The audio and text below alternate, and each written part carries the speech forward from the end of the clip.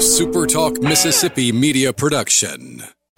Are you a business owner looking for help with HR benefits and payroll? MWG Employer Services offers a wide range of services and can create a custom plan that fits your needs and budget. I was so overwhelmed with HR stuff.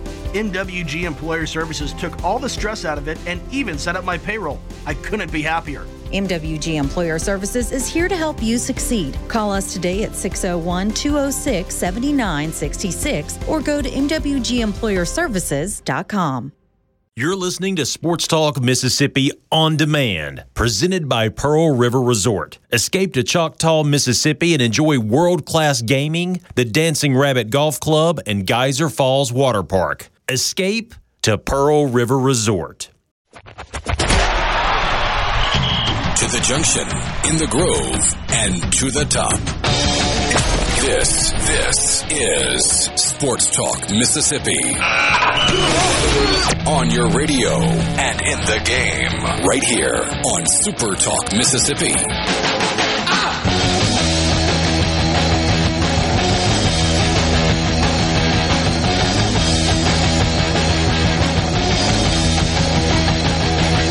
Good.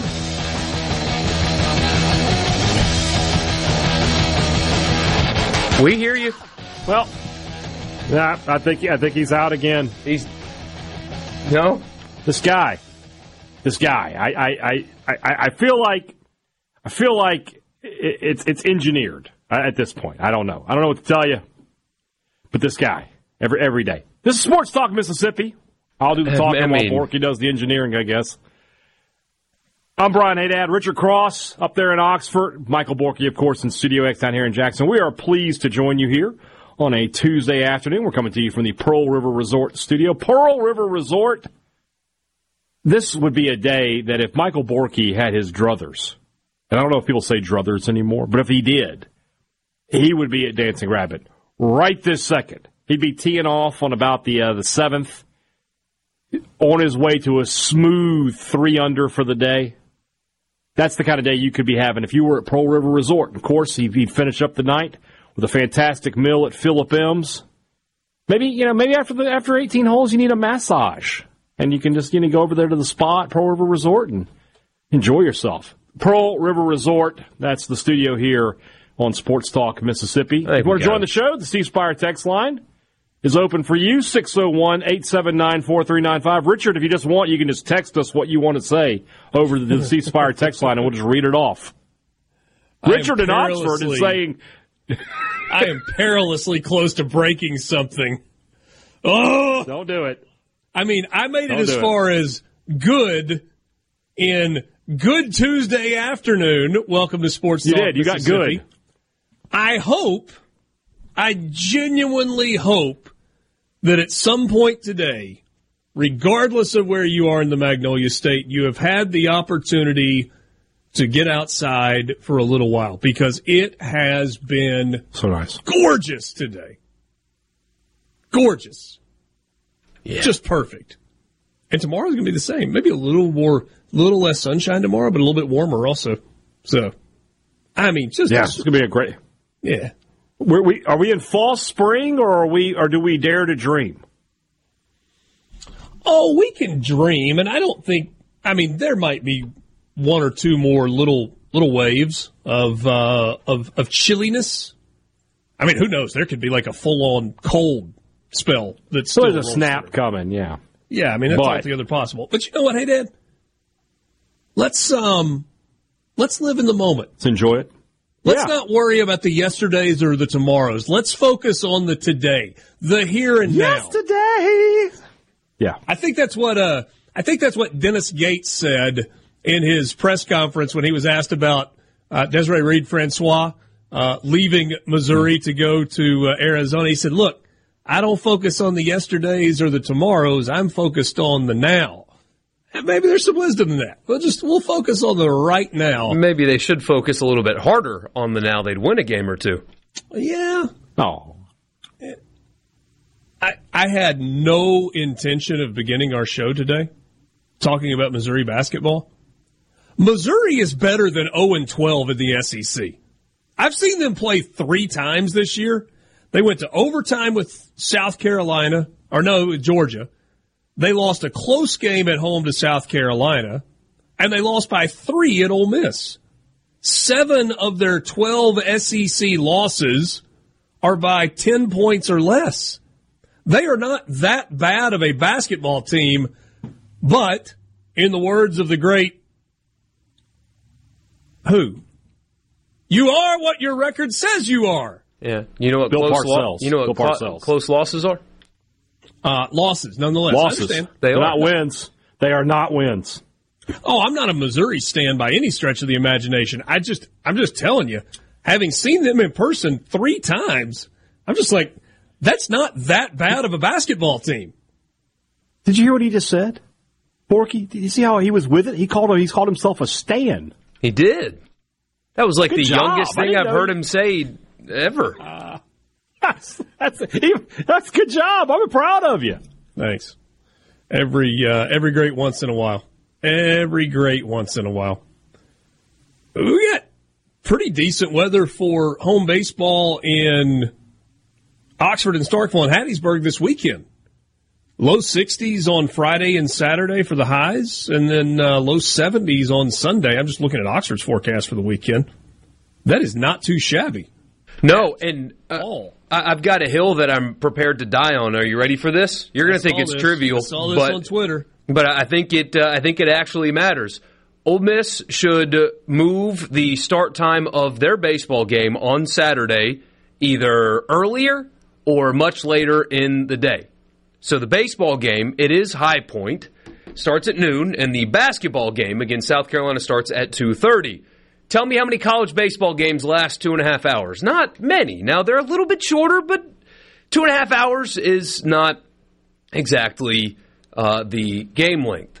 And that South Carolina game, and now if Ole Miss wins tomorrow, maybe Saturday doesn't become a must-win, but it feels like they really have to beat South Carolina at home. I mean, they've got to win that game. That is a massive, massive basketball game with NCAA tournament implications on the line. No doubt they got to win that game.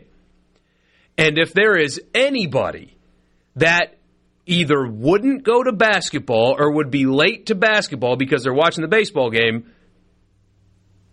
first of all, I think you're crazy as a fan, but it doesn't matter. You do what you do. The fans shouldn't have to choose one or the other. The weather is going to be stunning. You are making fans choose, and you shouldn't make fans choose started at 11 or started at 7. But having the baseball game, I know it's High Point, but you guys know the baseball culture in this state. Having the baseball game butt into the basketball game, when you get to choose the start time, is a mistake. You need every available body in the arena that you can get when that game tips off because you got to win it. High Point in February in baseball just does not matter at all compared to that. Got to move the game. All this time I've been trying to find your Ole Miss burner name, but maybe you're on the state boards because that's a debate they had there last weekend. So I don't know. I mean, maybe I'm you can't have those two conflict. 48 and drizzly would be better for basketball. Yeah. Than 62 with not a cloud in the sky on a Saturday afternoon. It's going to be gorgeous. Light jacket and some comfy pants, and you're out there having a beer enjoying the ball game. But you shouldn't have to choose. Start at 11 so people can do both, or start at 7 so people can do both. Did he say in some comfy pants? Yeah, some comfy pants. Comfy pants. What's wrong with comfy pants? Who likes uncomfy pants? But this is my pitch to Keith Carter and Mike Bianco. Well, I don't have to pitch this to Mike Bianco. Just to Keith Carter. Keith, you tell the coaches what to do. They don't tell you what to do. You're a basketball guy. You know how important basketball is. You know students love drinking beer in the sun. They might choose drinking beer in the sun for the baseball game as opposed to the basketball game. You know which one's more important on Saturday. Move the game. Well, the ones that are 21 or older can drink beer at basketball also. They just have to pay for it. They have to pay more for it, and it's inside of an arena, not in the sun. Most students have got an expense account. It's not that big a deal. I mean, it's got a lot do anyway. I didn't. Baseball does not only last 2 hours. No, it doesn't. No. And if that game goes the way it should, now with the way Ole Miss played last weekend? Probably not. But if that game goes the way it should and there's a lot of runs... He says basketball only lasts 2 hours. 5 would be good. Well, because you don't want to butt into baseball either. Guarantee a buffer. Give everybody time to get out of the arena, make their way to the other arena, the other stadium. Yeah, basketball games don't only last 2 hours. What's the last SEC basketball game that's only last 2 hours? State had a 1 o'clock tip. Most of them are about 2. Most of them fit in that TV window. Maybe 2:05. State had a 1 o'clock tip. State had a 1 o'clock tip last weekend, and I did the whole game, did the press conference, and I was in my seat for the second pitch of the game. Good. Do it that way. So you had time. And I mean, right across, and that's not even across the street. It's in the same parking lot. It's a little further walk from the pavilion to Swayze. But yeah, I say all this to say I agree with you. You should stagger these things so that nobody has to make that decision. In fairness, the better result would be to move baseball up an hour if you were going to go down this road to 11 a.m. Yeah. Mm-hmm. Because starting it at 5, it's going to get cold on Saturday night. Yeah. It just is. And that would hurt your attendance. So you start the baseball game at 11, by the 9th inning, or if it's over, you make the migration across campus to basketball, and you've gotten everything done. Perfect. I think the crowd on Saturday is going to be really good for basketball. Probably will. But you know that there are people that are going to either choose baseball exclusively or wait until baseball's over to get over there. And that's true. I mean, you need every butt in a seat from start to finish because of how important that game is, regardless of what happens tomorrow. Yeah, it is a big basketball game for Ole Miss on Saturday. That is, there's no question about that. There's a big slate of games that is happening involving SEC teams this afternoon. Southern Miss does not play today. They played yesterday and Sunday and Saturday and Friday. And we'll talk to Christian Ostrander about that coming up next. It's a place for crazy people. If it's sports in Mississippi, you'll hear about it here. Sports Talk Mississippi on SuperTalk Mississippi.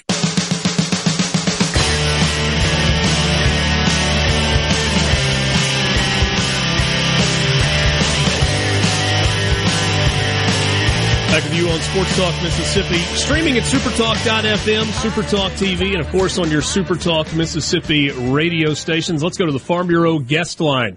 Check out favorites.com and go with the home team, Mississippi Farm Bureau. Christian Ostrander joins us for the very first time as we look back at the start of a busy season for Southern Miss baseball. Coach, you wait for this opportunity, you wait for opening day, and then, boy, do you have to hit the ground running with 4 games in 4 days. Thanks so much for spending a few minutes with us this afternoon, and congrats on a good start to the year. Well, I appreciate it, and I appreciate y'all having me. So let's do big picture first, and then we'll talk about the games from this weekend. What does this opportunity mean to you, and how are you different in your mind as a head coach than you were as a pitching coach? Well, great question. Well, first of all, I mean, it's, I'm extremely, grateful and humbled to have this opportunity. Just meant the world to me, that Coach Barry, saw that I was fit, to be a successor in this. And, that means everything to me. And this program speaks for itself. And so it's a great honor, great privilege. And with it, I know, comes a lot of responsibility, which I'm excited about and, ready to attack for sure. It's a dream come true. There's no doubt about it. And, really, for me, is it different? Yeah, it is. I mean, I've been the last 9 years, pitching coach role only. And, now, you're doing it all. And I've done it before in, junior college settings and even high school for 2 years. But, it's different. But it was fun, man. It was a blast, getting out there and, when you're not calling pitches, when you're on defense, being there and trying to be vocal and with your hitters and engaging them and all that good stuff. So it was great. There has been a ton of continuity within the Southern Miss baseball program. You're only the 5th coach in the program's history. Pete Taylor, Hill Denson, Corky Palmer, Scott Berry, and now you. I guess I should say congratulations in advance, because you're going to have this job for like 15 years, and you're going to go to a bunch of NCAA regionals, and everybody's going to celebrate you when you hang it up one day. At least if history is going to repeat itself, why is it, in your mind, that there has been so much stability and so much continuity in this job? Well, I mean, I think it goes back to, where the head coaches start with Pete Taylor, then to Coach Denson and Coach Palmer and Barry, like you said. There's been, just been a lot of consistency with the personnel. Assistants seem to have gotten here and did a good job. And when that head coach retired or moved on, it was I guess an easy call, so to speak, to maybe elevate somebody that's already been within the program, and I think that's important. I just can only speak for myself. I mean, I feel like it's my 7th year here, so now in this role, I kind of been paying attention and seeing what it looks like and what it takes, and we have a great fan base and support here, and the integration of this program with the community here in Hattiesburg is so special and has been done so well by Coach Barry, Coach Palmer, Coach Denson, all those before. So I knew that was going to be a big part of this, and something that I welcomed and was ready to get after it and try to continue that. Visiting with Christian Ostrander, head coach at Southern Miss. His team is off to a 3-1 start. They played 4 games in 4 days to start the year. I guess the name of the game in college baseball is you win series. And if you win series, then you're going to have a chance to have a good year. You did that this weekend. Obviously, you would have loved to have gotten the sweep. You win game 1, 4-1, 10-5 in the second game, lose game 3. And then yesterday, face an Air Force team that has kind of been doing a tour of Mississippi, starting out in Starkville and then coming down to Hattiesburg for yesterday's game, and get some offense late. And I thought the numbers on the mound collectively yesterday were really impressive, with the 13 strikeouts and just 2 walks. How do you evaluate the first 4 days, games of the year? Well, I'll talk first from the pitching side. I really feel good about how we threw the baseball this weekend. I thought all of them that got out there, starters and bullpen guys included, really attacked the plate and minimized freebies. I think we only had 7 walks through the first 4 games with 49 strikeouts. So they were attacking the hitters, which is something we preach here a tremendous amount. And and when you do that, you're going to give yourself chances to win ball games, and we did that this weekend. On the flip side, we didn't have a ton of offense, especially the first few games and stuff. Just had some sporadic moments. We were getting guys on, we were drawing our walks, taking our freebies and stuff, but never really got those big hits that we needed to, and that I believe we will, as things progress and go from there. And I think if we would have done that, heck, who knows? We might be looking at a situation where we are 4-0, but it's baseball's tough, man. I mean, at this level, it doesn't matter who you're playing. You got to go play the game right and play it well, or you can get beat. So, but overall, I was pleased, and we strive for perfection, but it's hard to attain in the sport. 4 errors over the course of 4 games. Did you feel like, for the most part, you got what you wanted in the field? I did. I thought, we, for the most part, I thought we defended the ball really well.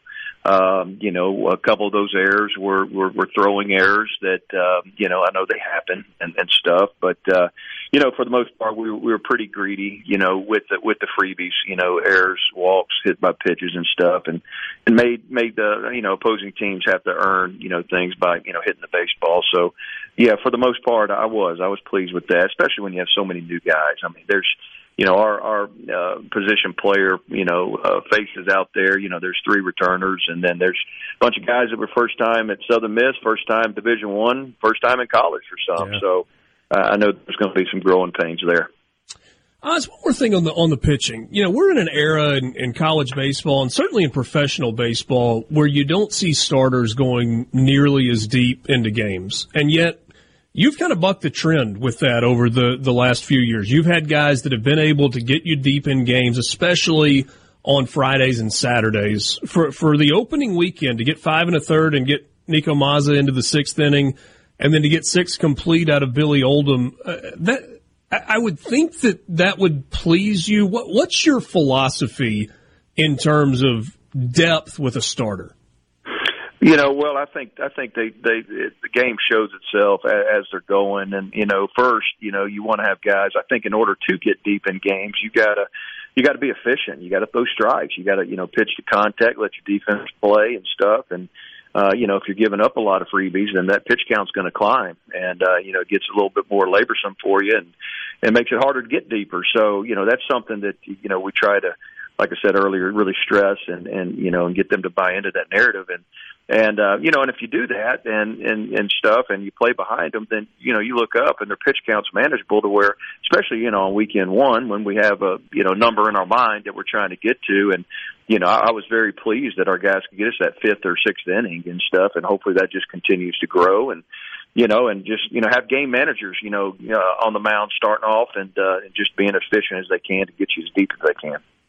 Last thing for you, Coach. All 4 of the starters that you had this weekend are guys that have started games but also spent significant amount of time in the bullpen.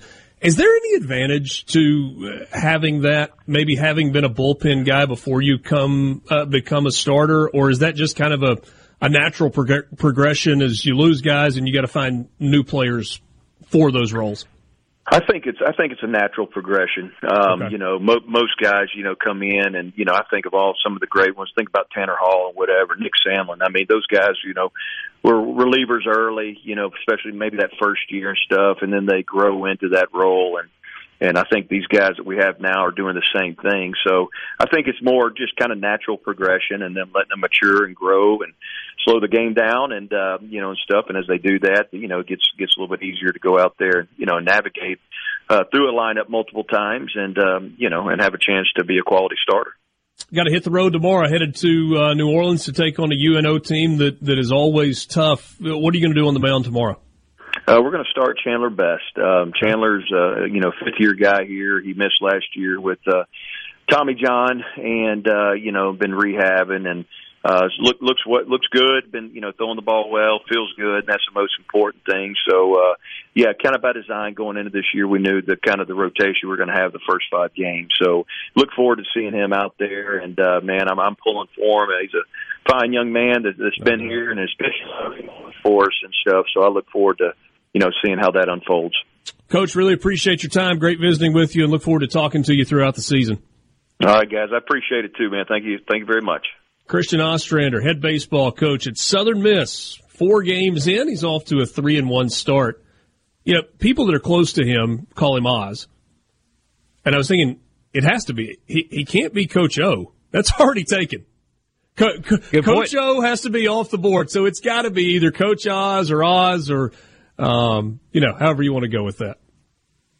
I think there's only one Coach O. Yeah. One and only, thankfully, Coach O. Christian Ostrander joining us on the Farm Bureau guest line. Check out favorites.com and go with the home team at Mississippi Farm Bureau. We're back with you right after this in the Pearl River Resort Studio. Your hand in mine, I'll leave when I wanna. Podcasts. It's time for more Sports Talk Mississippi.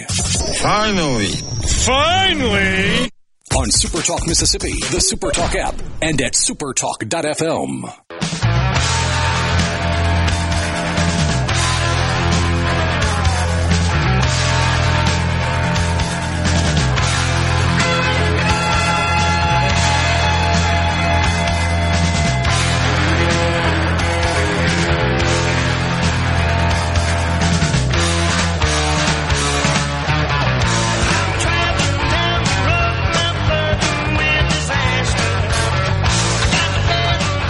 Welcome back, Sports Talk Mississippi with you. Thanks for being with us on this Tuesday afternoon. Appreciate Christian Ostrander joining us. He's the first of 3 guests today.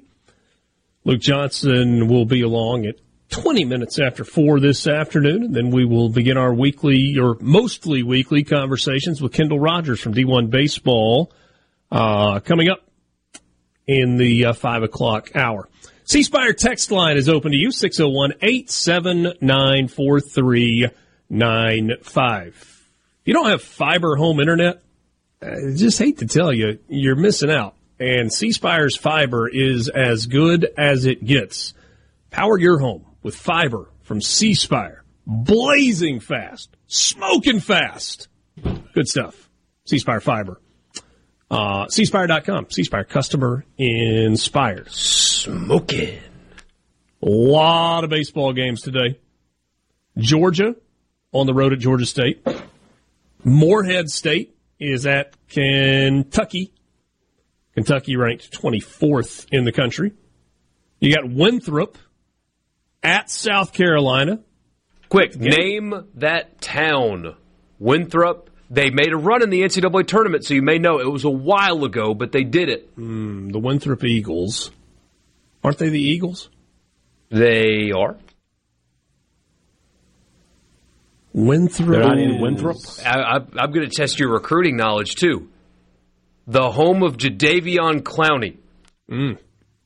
Rock Hill, South Carolina. Yes, sir. There it is. Oh, yeah! How about that? Nailed it. Wow. There you go. I kind of pulled that one out of nowhere. Thanks for the clue, the hint. Georgia's up 7-0 on Georgia State. Morehead State and Kentucky. I don't see a score yet. Same thing. They should be underway with some of these games. The scoreboard was kind of confusing on D1 baseball, so I was going to SECSports.com, and it doesn't seem to be functioning the way I need or want it to be either. So, I don't know. Maybe they got weather issues. UNC Asheville and Knoxville to take on Tennessee. Do you know what town UNC Asheville's in? I'll give you one guess. UIW is at Texas A&M and timeout because we got to talk. Have you guys seen the video from last night? Texas A&M Commerce and the University of Incarnate Word, the old post-game handshake line turned into a bit of a Donnybrook. Thought it was a clip from Monday Night Raw for a second. Yeah, I mean, there's fake fights in sports. We got baseball season coming up, and there's going to be a lot of dugouts cleared in Phoenix, and it's like nothing happens. That was a fight. Dudes were hurt after that one. There's no doubt. There was blood. There was a fan that got hit or run into or something. I explained it this way this morning. We talked about it a little bit on Gallo. If you picture yourself sitting looking at a basketball court, this is the old like right to left if you're looking at your radio. Just picture yourself looking at a basketball court and think about the baseline on the end to your right and the free throw line on the end to your left. There were people spread out in various scuffles, more significant than scuffles, but we'll describe it that way, from the free throw line to the baseline. We're talking 75 feet of court spread across it. You got it, and it's hard to tell who was doing what, right? Because you got players in uniform, you got coaches, but coaches don't wear coats and ties anymore. So, like, is that a coach? Is that a manager? Is he mad at that guy? Is he trying to pull him off? Because there was, like, some aggressive trying to separate fighters. You had people trying to rip away from their own teammates so they could go get in another swing or two. You had one guy that broke away from the guy that was holding him back, and he sprints to the opposite end of the floor going after asserting somebody. You got players from one team that are trying to follow the other team into their locker room to keep it going. I'm talking about, I mean, this was borderline Malice in the Palace. Yeah. It was As an announcer. Fight. As an announcer, you know, they're in the handshake line. You're wrapping things up, you know. For so-and-so here at ESPN, this is so-and-so. Wanted to thank you for... And then you got another 10 minutes, basically, of, like, you're calling the action. Yeah, and look, I mean, it was probably student announcers or whatever, but it was kind of like the home run clip that Borky played yesterday. The guy was like, yeah, oh, this doesn't look good. There's a fight on. Oh, my goodness. You've got players all over. Man, I need you to go into boxing voice. I need you to become Jerry the King. And Jim Ross, whoa, look at the free throw line. Did you see that haymaker? Oh, he's getting the steel chair. I mean, I need some. Yeah, like if you want to be viral, there you go. Like the hockey announcers. That is one. It's one of the more impressive things in sports broadcasting. I put a lot of hockey on in the background when I'm working late at night, and when a fight happens, it's the smoothest transition into they're calling a fight. Mm-hmm. It's like from, it's going to be a whistle for icing, and with the uppercut from the right hand, and he comes back with a haymaker. Oh, gloves are coming off.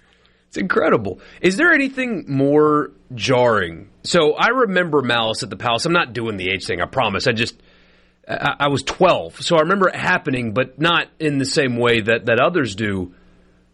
Is there more jarring things that have happened at a sporting event, like involving the players and stuff, than that? I mean, the fight where a player goes up into the stands and starts beating up fans is anything else like that? So you're saying the band is on the field. Jarring non-sports plays? Right. Yeah, like not. But and that counts, I think. The band is on the field, though. That's not just like a player catching a touchdown. Okay. That is something different. Yeah. I was going to say Jeffrey Mayer, but that's not the same. But, I mean, that turned into something. Randy Johnson hitting the bird. That's a good one. 2 days in a row you've done that to me. 2 days in a row. Yours? Like something was literally about to come out of my mouth, and you're like, whoa, the Parker Bird. Randy Johnson hit the bird. I was going to say, it's funny, that's the first thing that popped into my head, like non-sports play, you say jarring. I'm like, that bird that got, like, that spontaneously combusted. Murdered.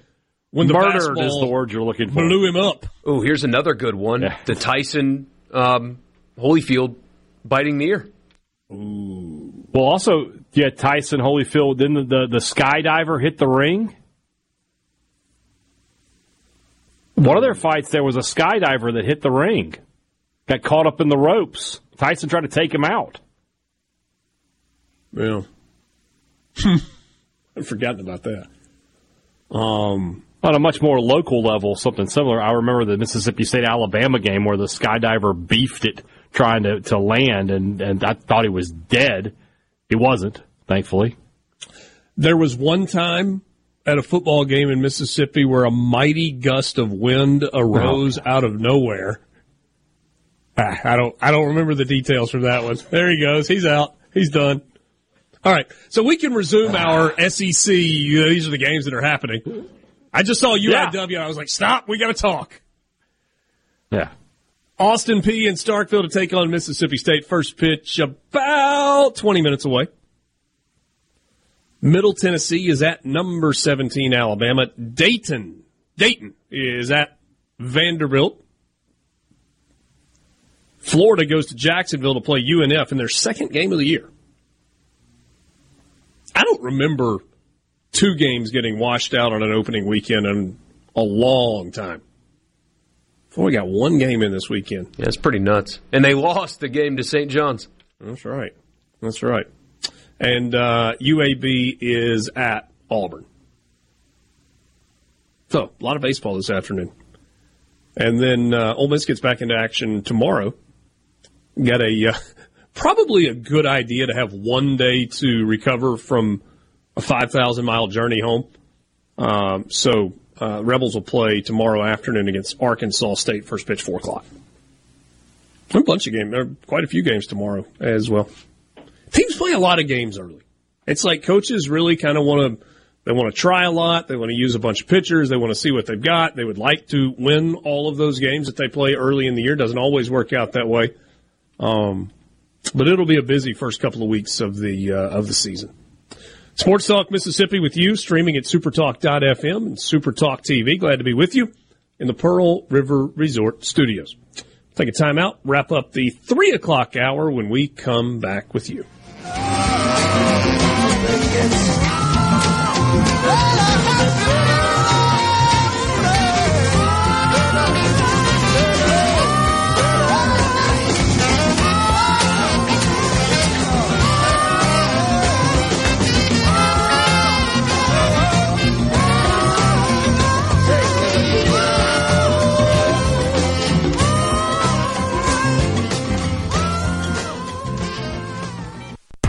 Sports Talk Mississippi. Hey, it's go time. Sports Talk Mississippi. Well, say something. Super Talk Mississippi.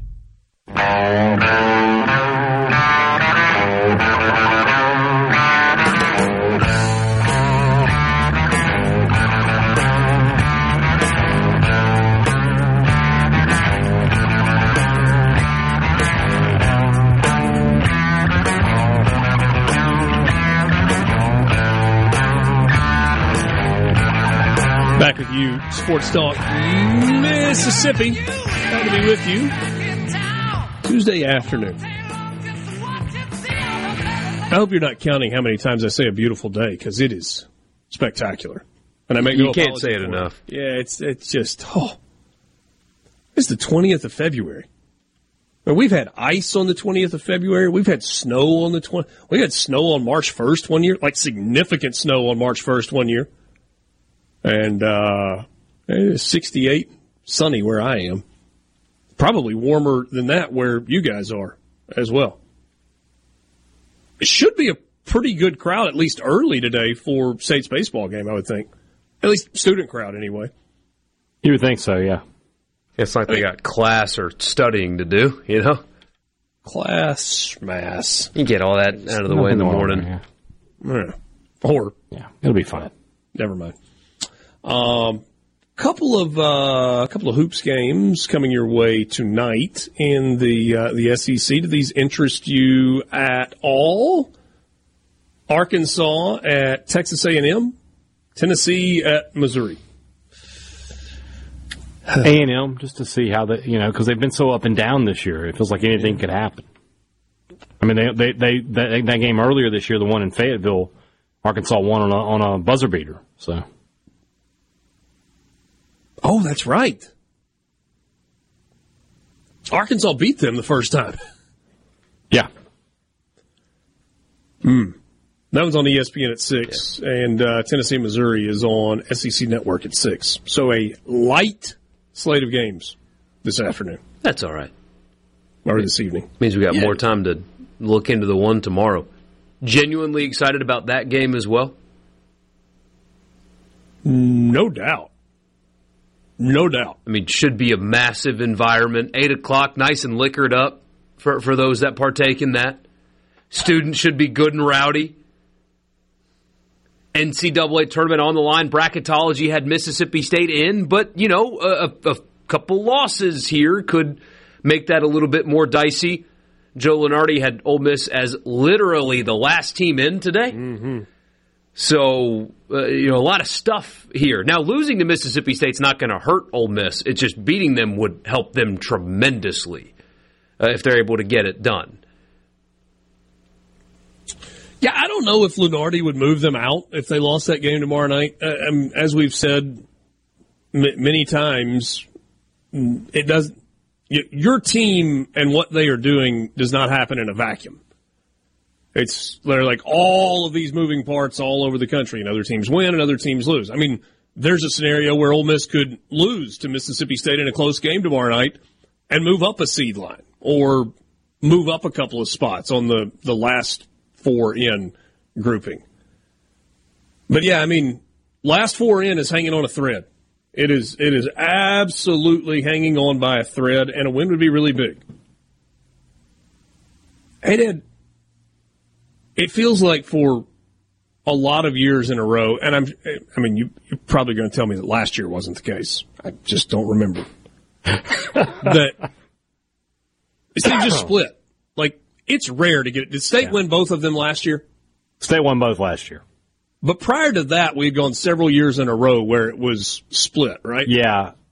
I think AK's second to last year, he got them both. And then after that, it's been splits every year. I'll be interested to see what the line is when it comes out tomorrow. You remember Ole Miss was a very slight favorite. I think it closed at 1.5. I think. Or maybe it was 1 when Ole Miss was hosting Mississippi State. I would actually expect I would expect them to be a bigger favorite than that. Maybe. I was thinking like 4.5, 5. Yeah, it was 5.5 is kind of the number that popped into my head. Yeah. Do you think it's close?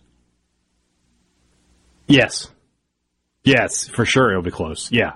I mean, I think State's a little bit better than Ole Miss, and I say that with Ole Miss having a head-to-head win over State in this. But I think if you just look at both teams and compare them, State's a little bit better. I think being at home helps them a lot. But I talked to Borky about this game today. I don't know that you can count on T.J. Caldwell to deliver 18 points again for Ole Miss. I don't know if you can count on Deshaun Davis to deliver 15 points again for Mississippi State. But I think the guys you can count on will show up. I think it'll be a close game. It'll go down into the last few minutes. Yeah.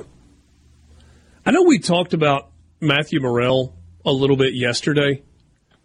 I think it's worth taking a little bit closer look at his numbers and what he has done over the last 5 games. He is on an absolute heater right now. I'll also share with you something from my conversation with Chris Beard on Saturday afternoon before Ole Miss's game against South Carolina that I thought provided a little bit of insight into what he is still trying to get out of his current team in year number 1 at Ole Miss. That's how we'll start the 4 o'clock hour when we come back with you in the Pearl River Resort studio on Sports Talk Mississippi.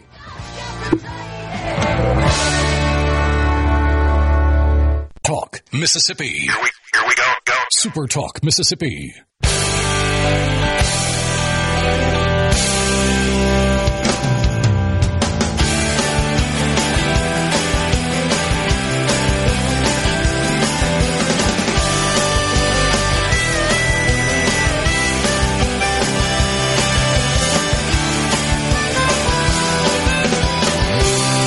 We're back. Sports Talk Mississippi, streaming at SuperTalk.fm and SuperTalk TV. Glad to be with you in the Pearl River Resort studios. Pearl River Resort is the home of the sportsbook, the Golden Moon Casino. Learn more about them online at pearlriverresort.com. C Spire text line is open, 601-879-4395. 601-879-4395. That's the number for the C Spire text line. C Spire, customer inspired. Alongside Brian Haydad and Michael Borky, I'm Richard Cross. All right, I told you we would look at Matthew Morrell's numbers yesterday. Hey, Dad, you asked me the question yesterday about the Howell Trophy. You called it the Conrad Trophy, but we were talking about the Howell Trophy. I did. Yes. And you said that at this point of the year, you were leaning toward voting for Josh Hubbard for that award. Correct. This would be the case for Matthew Morrell. So we'll go little picture, big picture, micro, macro. Here's the little picture. Over the last 5 games, he is 34 of 64 from the field. He's made 7, 7, 7, 6, and 7 shots in the last 5 games. So he's 53% shooting the basketball. From behind the arc in the last 5 games, he is 18 of 37. He has made 3, 3, 3, 3, and 6 3-point baskets in his last 5 games. That's 49%. He also, in that 5-game span, is averaging 5 rebounds a game, 2 assists a game, 1 steal, and 1 turnover, while playing 31, 36, 35, 38, and 35 minutes. So averaging 35 minutes a game over that 5-game stretch. That's playing at a really high level. So that's the micro piece of it. Here's the macro piece. For the year, Matthew Morrell is 5th in the SEC in scoring at 17.1 points per game. He's 10th in the league in field goal percentage, 6th in steals, 2nd in 3-point percentage, tied for 3rd in 3-pointers made, and plays more minutes per game than anybody else in the SEC. I think we've undervalued how good he's been this year. It's an SEC guy. Very good those player. are all SEC numbers. And, deserves is a relative term. He deserves to play in the NCAA tournament. He has been good on bad teams. Mm-hmm. And not to the fault of Ole Miss fans, because supporting that product is not something I would have done. But he played for some bad teams in some empty arenas, man. And played well and stuff. I mean, would anybody have blamed him if he hit the transfer portal? Would a single person have been like, no, he should have stayed? No, everybody would have thought, hey, his time at Ole Miss, not good. Good for him for going to look for greener pastures, and stuck it out. New coach he's never heard of. I'm sure he's heard of him, but never played for, is what I should say. Stuck it out, heard his pitch, and has become an all-league guy on a team that should make the tournament. He deserves to play in the tournament. He does. He absolutely does. I was looking at some of the top scoring players in the SEC, trying to think what voters are going to do with the All-SEC team. Mark Sears, unquestionably, he's the leading scorer in the SEC. Dalton Knecht at Tennessee. Antonio Reeves at Kentucky. Wade Taylor at Texas A&M. I think he's part of the first team. Janai Broome at Auburn. He's 8th in the league in scoring and 2nd in the league in rebounding. That's a first-team All-SEC season. And then you go, okay, is Matthew Morrell going to get his due? He deserves to be first-team All-SEC. Walter Clayton, probably in that conversation at Florida, especially with how well Florida has played down the stretch. And then what do you do with Sean East? Right, Sean East's numbers are incredible. But his team's 0-12.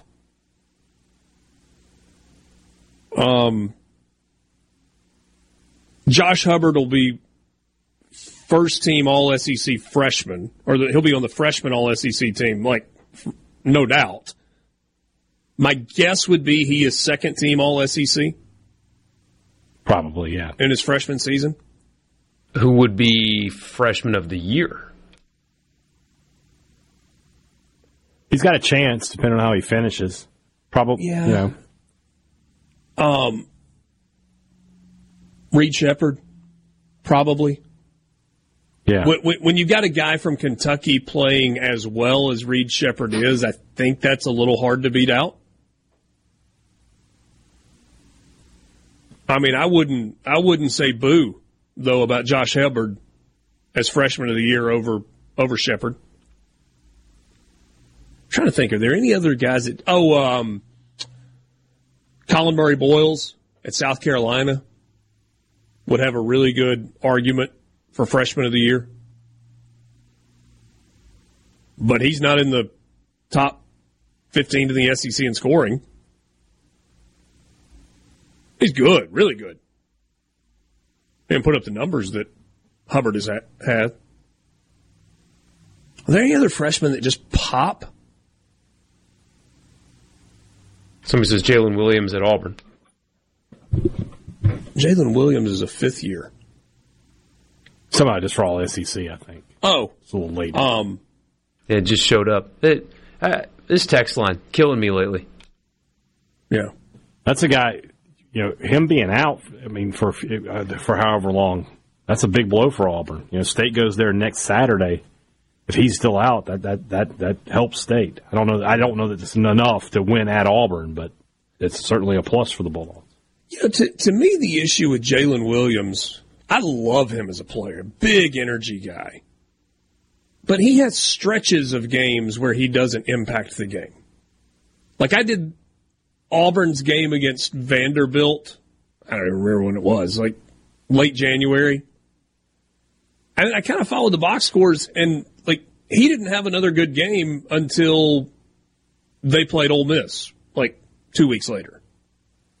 And so it was like he went from leading the team in scoring to not a whole lot for 2 or 3 games to, boom, he's right back at it.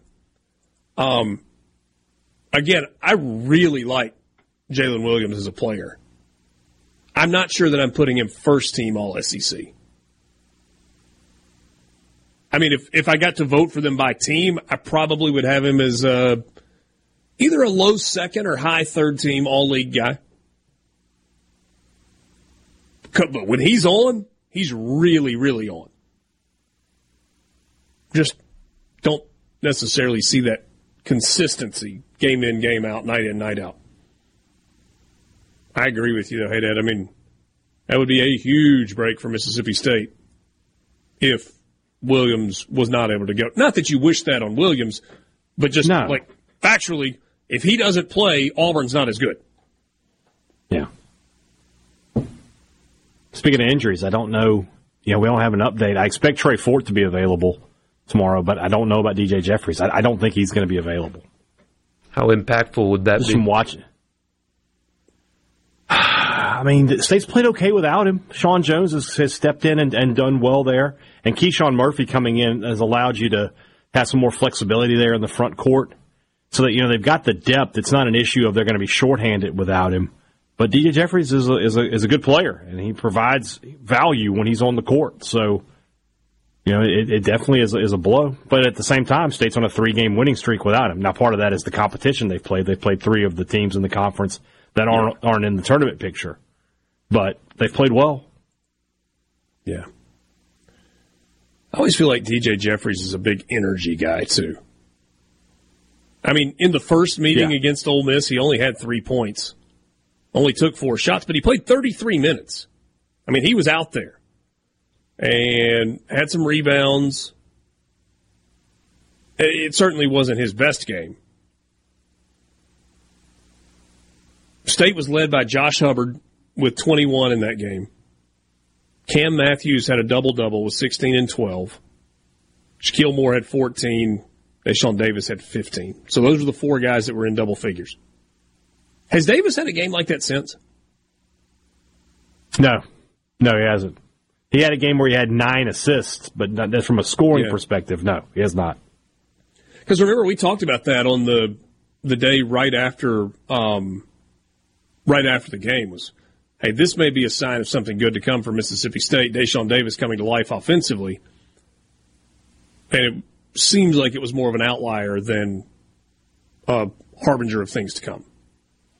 Yeah. Sports Talk Mississippi with you, streaming at supertalk.fm, Supertalk TV. Luke Johnson will join us coming up next on the Farm Bureau guest line.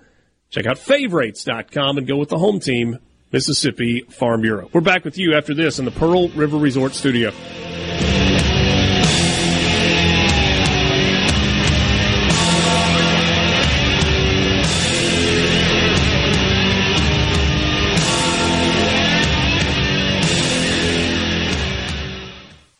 Your number 1 for Sports Talk. Anyone?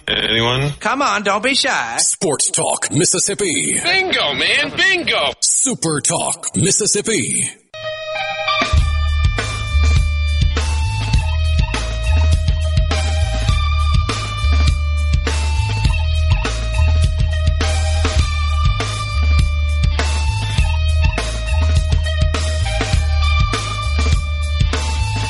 Welcome back. We go back to the Farm Bureau guest line on Sports Talk Mississippi. Luke Johnson joins us, co-host of the Super Talk Eagle Hour. Good afternoon, Luke. Hey, Richard. Tuesday afternoon in South Mississippi. Beautiful outside. About 72, 71. If that. Yeah. It's beautiful. Yeah, it's been a spectacular day. Finally, a day off for the Southern Miss baseball team. The USM baseball team getting off to a good start. They won 3 out of their first 4. They got the first 2 against Marist, dropped that third one. That's a little bit of a bummer in the when you're playing for a sweep and not getting it done. But bounced back yesterday. Got the offense going late, especially in that ball game, and didn't really walk anybody and had a bunch of strikeouts, and got that win against Air Force to get to 3-1. Yeah, it was. And the game they lost, it was a tough loss. But the Eagles left 12 on base. They ended the 8th and the 9th inning with the bases loaded. There was a few times in that game where they had that's less than ideal. Right. Yeah, very, very less than ideal. But, they had times Carson Pato hit a rope down right field, but it was right at the first baseman. It would have cleared the bases, played it a few more. Wilkes hit a warning track shot, line drive, and so they just didn't have any timely hits. Couldn't get anybody in. And, some of it had to do with they got walked a lot over this weekend, so that was one positive you could have taken away from that. But like you said, pitching-wise, if you take what Armistead did yesterday, and even with what Sibley didn't walk a batter. He got hit pretty good. He didn't lose the game for him on the mound. They couldn't get him in. But you're looking at a starting rotation in 4 games that struck out 27 and walked 2. You combine that with a pin, they struck out 49 and only walked 7, which is more than ideal, I think. So Nico Mazza goes 5 1/3 with 8 strikeouts and no runs allowed. Billy Oldham goes 6 innings with 7 strikeouts and 1 walk. You get Cross Sibley, 2 2/3 with 3 strikeouts, no walks. And then Armistead yesterday goes 5 innings with 9 strikeouts and a walk. That's pretty darn good. And people have asked, why didn't Armistead start game 3? Well, Oz wants a lefty in this lineup. In this rotation. He wants a left-hander. They're going to throw Chandler Best tomorrow night, so he's making his return because and maybe see what he can do. They do want a lefty, but, to have Armistead as your number 4 guy, effectively. And one thing we did see, they threw about 7 guys, I think, out of the pen. And that was one of the things that Ostrander wanted coming in. He didn't want to have to, late in the season, of course, you got your shutdown guys and guys that you go to in a jam, but he wanted to have a plethora of arms, and they do. A couple guys to watch for. McCarty English is a true freshman, big arm. J.B. Middleton's back this year, cleaned up some of his stuff. He's hitting up to 98. They got a guy named Landon Payne, got about a 91-mile-an-hour cutter, and he can get up to 94, 95 with his fastball. And he came in yesterday and shut down Air Force for more than an inning. So they just have tons of options. It's the deepest. It reminds you again of the 2022 depth, but I think that down the stretch they're going to probably have more than just 2 or 3 guys they can go to in a jam. Play a little Metallica when Landon Payne comes onto the field? He did, actually. He did, and they were talking about that on the broadcast. Really? Moe's cutter was a little harder than that, but late in his career, he kind of lived at 91 to 93 with that cutter and got a lot of people out. It looked good. He actually had a pitch on the broadcast, really didn't know what to call it because it kind of ran in. And so, hadn't figured that one out yet. But, Oz is tickled to death with the depth that he has. And just looking at what Armistead did yesterday again, he would be your midweek guy. Yeah. All right, so UNO tomorrow, and that's a game that gets played a couple of times every year, usually in New Orleans and in Hattiesburg. And then this weekend, Missouri State coming in. Missouri State traditionally has been a pretty decent baseball program. I don't know what they've got this year. I'm not going to pretend like I do. But I do know that that's a program that has won a lot of games and has been to some regionals in recent years. They have. Southern Miss, fortunate to get 3 opening weekends home. They got Indiana State next week. But, Missouri State took 2 out of 3 at Monroe against ULM. And so, taking an opening series like that. So it'll be interesting to see. I believe that we'll see Cross Sibley again in game 3. Because, again, he didn't lose it for him on the mound. He got hit early, but you've got to be able to take advantage of that. And speaking of hitting, Eagles only hit 181 this weekend. Now, some of that was this isn't figured in through yesterday, but their batting average for balls in play was like sub 200 anyway, so some of that was just kind of bad luck. And I kind of hinted at that earlier. But, if you were to ask me who would I think go hitless in week 1, it would not be Nick Monasterio. He's 0 for 10 right now. Leading the team, a guy that you've heard of before from North Mississippi, Ozzie Pratt, and just watching Pratt play this weekend, he's a guy that you think would be more of a leadoff type, but he's got tons of pop. He had a triple and 3 doubles over the weekend. He's batting 400 so far, and that's a guy, Golden Eagle fans. He's probably going to hold down the 5 hole, so Southern Miss fans really excited to see what he does. I know this is looking way ahead. Is Indiana State, do they have much back from last year? I have not scouted them or seen much about them yet. Guys, am I crazy? Wasn't it Indiana State that had a big year a season ago? Yep. Hosted a regional. Yes, hosted in Terre Haute. Right. Yeah. Had a great atmosphere. Kind of a small ballpark, but won a ton of games. That I don't know how much of what they had a year ago is back this season, but that was a really good baseball team a year ago. Hey, Dad said we needed to we needed to pick your brain on some football stuff as well. Hey, Dad, where do you want to go with this? Well, we haven't had you on since signing day or the transfer portal, and that's a big quarterback addition that Will Hall had, and we've been talking about it for the past few years with him. Like, get the quarterback, and everything else will take care of itself. Have they got the quarterback now, Luke? Yeah, I mean, I think Tate Rodemaker is probably the best guy you've had in at that position. Not hypothetically, so not at a look back at what he was coming out of high school, but I mean, a guy they probably haven't been as touted as this position as somebody as they are in their career right now in a long time. And so, word got out, there was some chatter that was going to happen.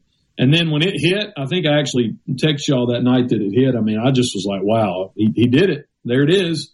And with Crawford coming back and, with John White on campus too, I mean, I think you just went crazy.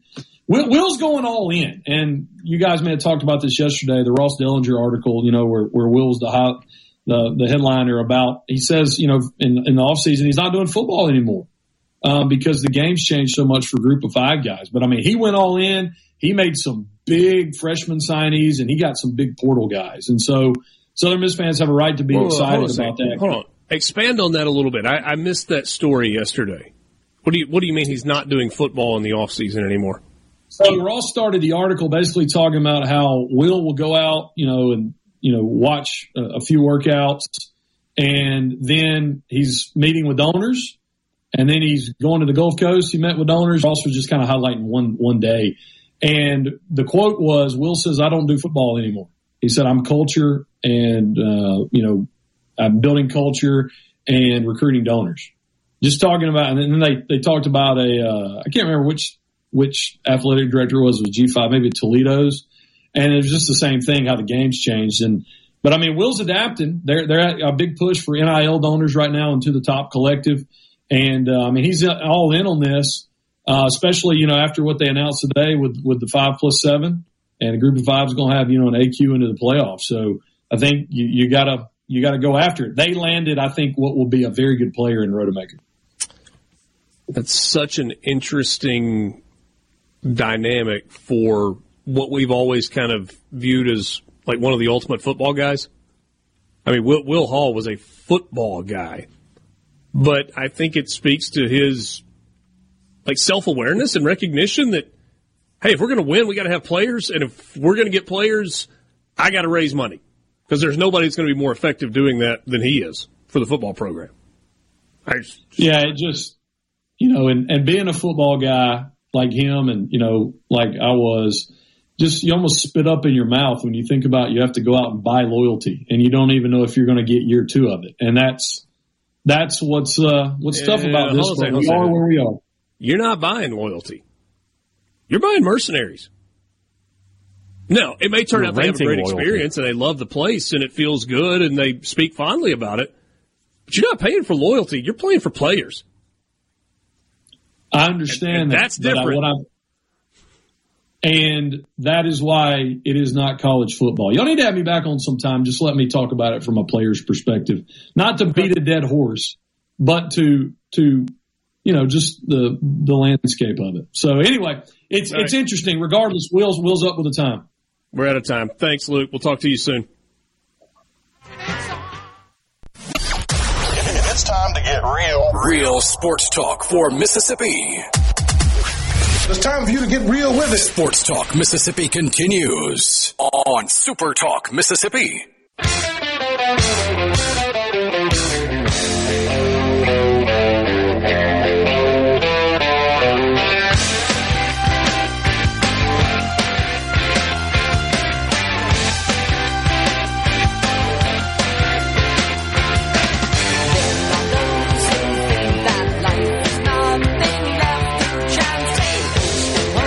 joined us on the Farm Bureau guest line. Check out favorites.com. Go with the home team, Mississippi Farm Bureau.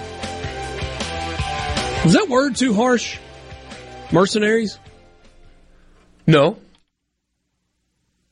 That doesn't describe all of them, though. That's what... You're right. And I feel like there's a negative context to the word mercenary. But just by definition, it's someone who is paid to provide a service for the person who is paying. Yeah. But... and you get all these coaches doing the same thing. Where all my players leave. No, they don't. You have 85 on scholarship. If 15 hit the portal, everybody's wondering, what the heck's going on there? That means 70 don't. And yes, guys graduate, lose eligibility and stuff like that. I understand. But the overwhelming majority of the Ole Miss roster stayed. The overwhelming majority of the Alabama roster after Nick Saban retired stayed. The overwhelming majority of the Arizona roster stayed. Washington's a unique example. Most of those guys are off to the NFL. But your school's not losing all of its players every year. You just notice the ones that go and you don't appreciate the ones that stay.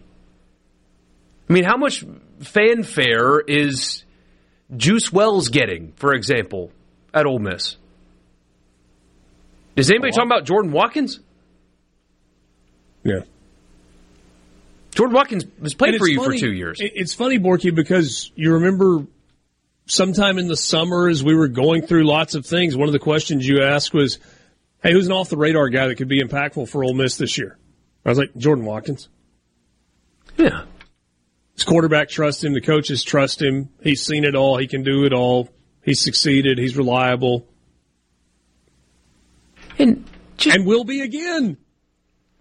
And just because these guys are getting paid doesn't mean, because somebody on the text line uses a word that I can't repeat, but for the money, and it's like because they're getting paid, it's all bad. It's I don't know about you guys. I'm getting paid to be here.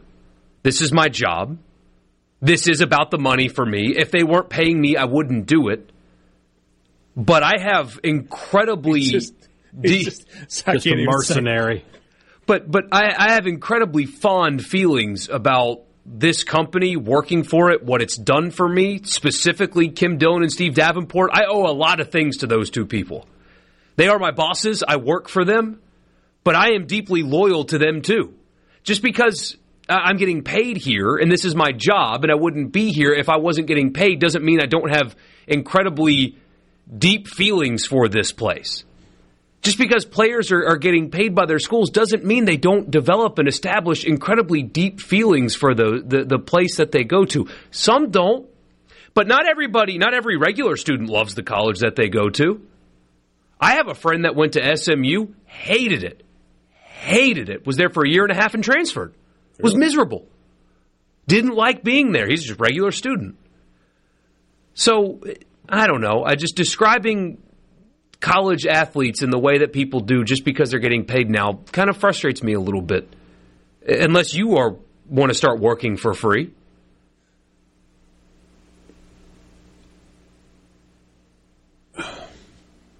Who, me? No.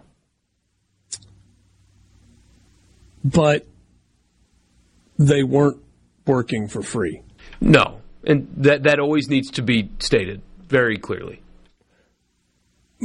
Mercenary, like I'm questioning that myself because I guess the definition of mercenary, if you look it up, is primarily concerned with compensation for activity, sometimes at the expense of ethics. And I don't think the ethics piece is in question here. I was just thinking in the terms of, hey, they're paid to play. There are a lot of, like, how many times have we used that phrase? Pay to play, pay to play, pay to play. That's what it is. Like, that was the one thing that the NCAA would forever, like, throw you under the jail. Well, it was a pay-for-play thing. Level 1 violation. Put them on probation. And now it's what it is. We're paying guys to play. And, you've heard me talk about it. I'm fine with it. Whether I like the system or you like the system or coaches like the system, it matters. The system is what the system is. And that's one of my least favorite phrases ever, is what it is.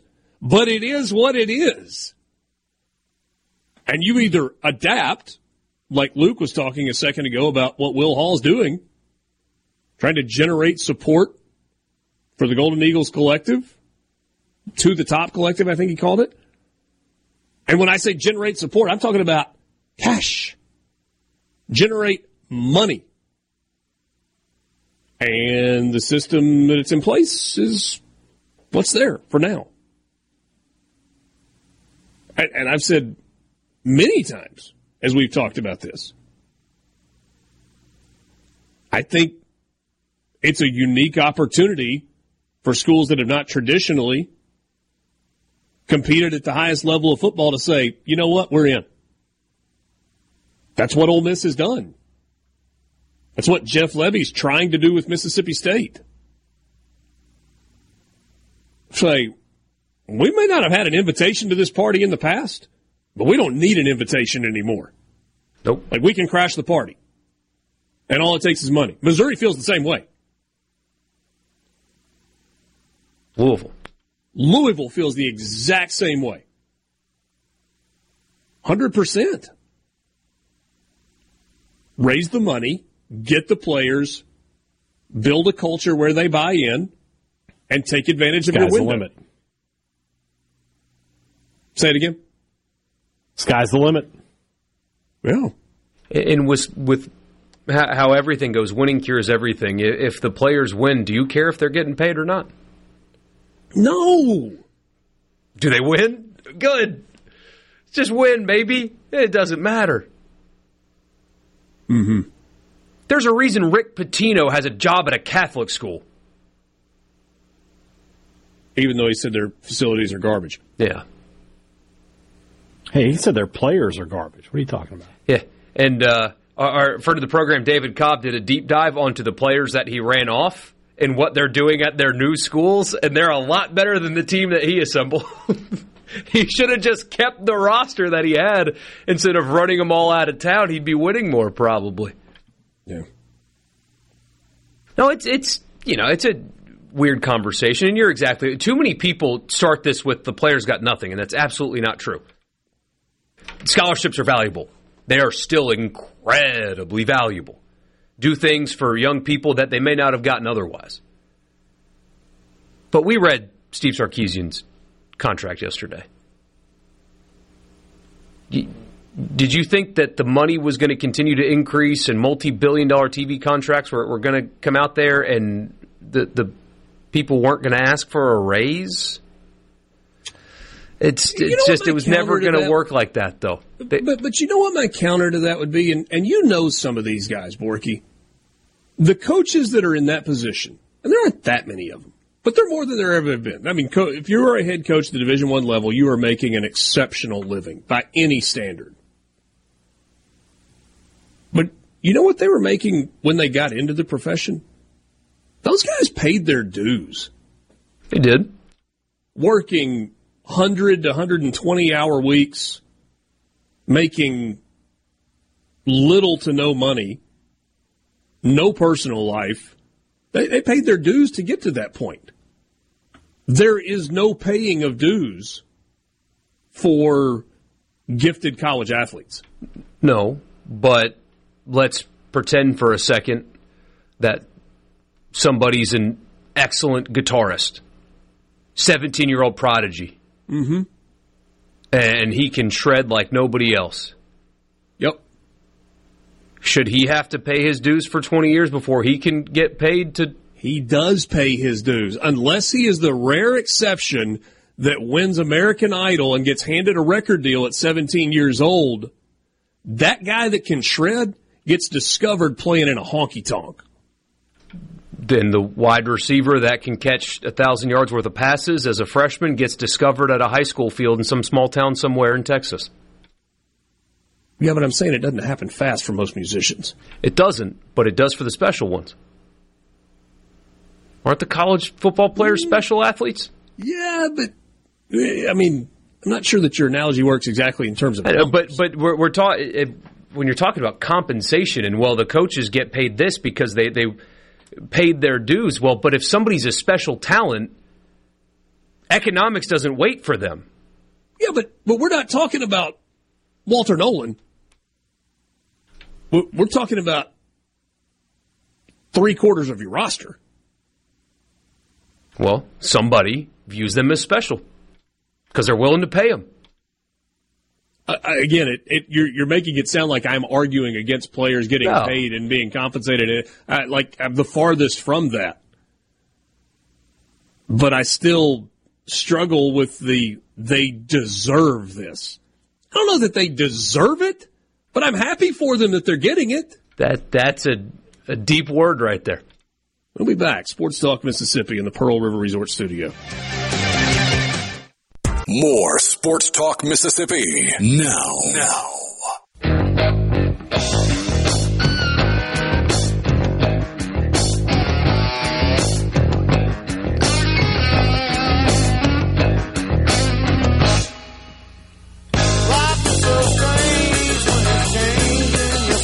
Opens stat broadcast to check scores and quickly closes it. Hey, Dad. What's going on in Starkville? Mm-hmm. Eesh. State's losing 3-0 to Austin Peay. 3 runs on 5 hits for Austin Peay through 3 innings. State no runs and 1 hit so far in this ball game. So fast start for Austin Peay. Top of the order producer. Why is there so much surprise? Did y'all not listen to a single word I said over this offseason? Yes. I don't think this team is very good. This isn't surprising to me. I mean, I guess I had out my We Believe shirt. It's foolish on your part. How'd that turn out the first time they tried it? We did that in high school before the second time we played Burns. That was stupid. So my senior year, we were really good. We lost 3 games, 2 of which were to Burns, and they had all D1 players all over the field, all that. Marcus Lattimore, whatever.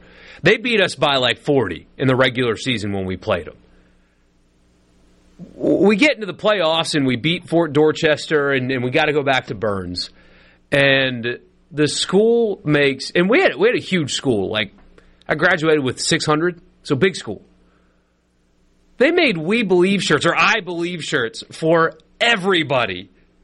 On that Friday, when we're going to school and we're walking around and everybody's wearing I Believe shirts and the teachers wearing I Believe shirts, and we get on the bus, we go to Burns, and the roadside is filled with I Believe shirts, and guess what happened? Did you guys do the chant? Was that in vogue? No. I believe. No, I believe that.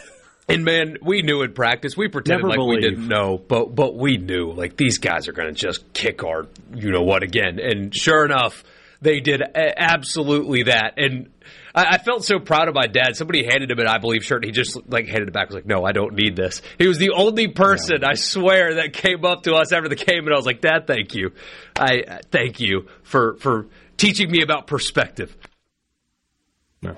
Getting back to State, they may come back and win this game, but this is what I don't think this team is good enough to just go out and blow people out game after game.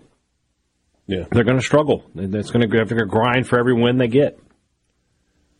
Was the I Believe chapter of American soccer fandom one that you guys would prefer not to remember, or did you think it was cool? Because I thought it was cool. It was cool for a while, ran its course.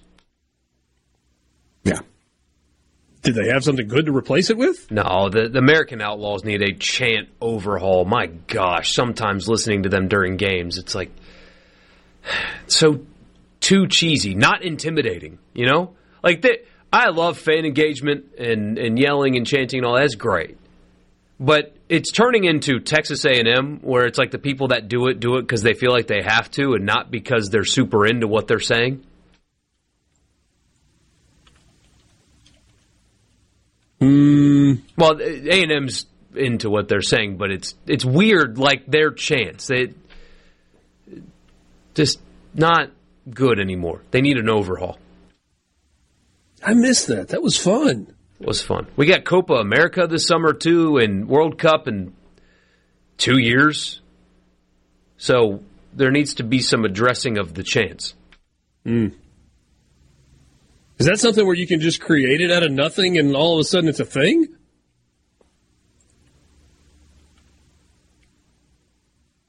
They did it before. Sometimes. You know? You certainly do it in England when you get new players, they come up with songs for them. So, oftentimes hilariously inappropriate as well.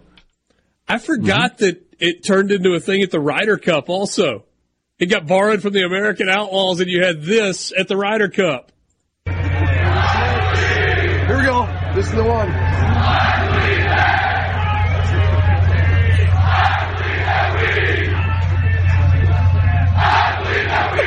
That was at the Ryder Cup. Oh, man. Oh, goodness. I'd forgotten about that. Where was that? Was that Medina? I think so. But that was everywhere. I mean, I went to they're still doing it at the high school level. I went to a high school football game this past fall where the student section did that one time. It's still around. Really? Yeah. Okay. It was electric, too. They made it sound good. Good for them. Maybe they should do that in the right field student section today. Hey, Dan? Kind of get state going a little bit. Just try something. Yeah. 5 o'clock hour, Kendall Rogers will lead things off with us. We'll talk some college baseball with him. Kendall Rogers, of course, from D1 Baseball, D1Baseball.com. Always kind to spend some time with us over the course of the college baseball season. I hope that the teams in the state of Mississippi, I believe the teams in the state of Mississippi will give him something to talk about and something for the guys at D1 Baseball to chew on a little bit. Maybe. Hopefully. There's a long way to go. And you can see improvement within the course of the season. But we got to see that, right? I mean, we got to see it. Yeah. Southern Miss won 3-1. They did. But Southern Miss got to be better offensively. Make sure you ask about them. Make sure. I promise you I will ask Kendall about USM baseball. Sports Talk Mississippi with you in the Pearl River Resort Studio. We'll take a quick time out. We're back with you, 5 o'clock hour. We'll push the college football fix back just a bit today. More coming up after this. News is next.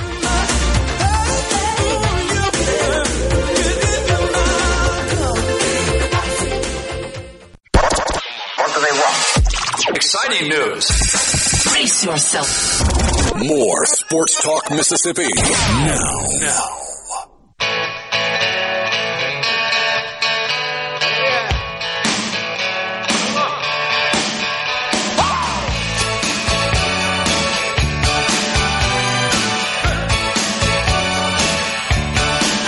Welcome to the 5 o'clock hour, Sports Talk Mississippi with you in the Pearl River Resort Studio. Thanks for being with us this afternoon. Pearl River Resort, home of the sports book at the Golden Moon Casino. Check them out online at pearlriverresort.com. We go back to the Farm Bureau guest line. Check out favorites.com and go with the home team, Mississippi Farm Bureau. Kendall Rogers from D1 Baseball and D1Baseball.com joins us this afternoon. Kendall, great to talk with you. We got one weekend of the college baseball season in the books. Just very generic, big picture question. What stood out to you from the opening weekend? Because we didn't have just those series where everybody's eyes were on one place this weekend. No, you're right. And I think the big thing that stands out to me is individual performances.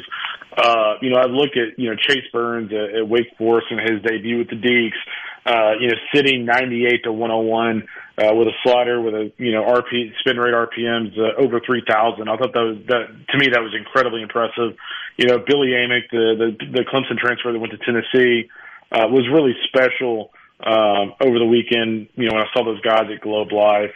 I think you look at, down at A&M with Jace Lavalette hitting 3 home runs over the weekend, hit another one today. He's got 4 home runs already, one of the premier players in the SEC. Then out west, one of the premier freshmen in the country, Trent Caraway and Travis Bazana at Oregon State are off to just a sizzling hot start. So those are the big things that stood out to me from a national stage. Anything in the SEC that really jumped out at you? You know what?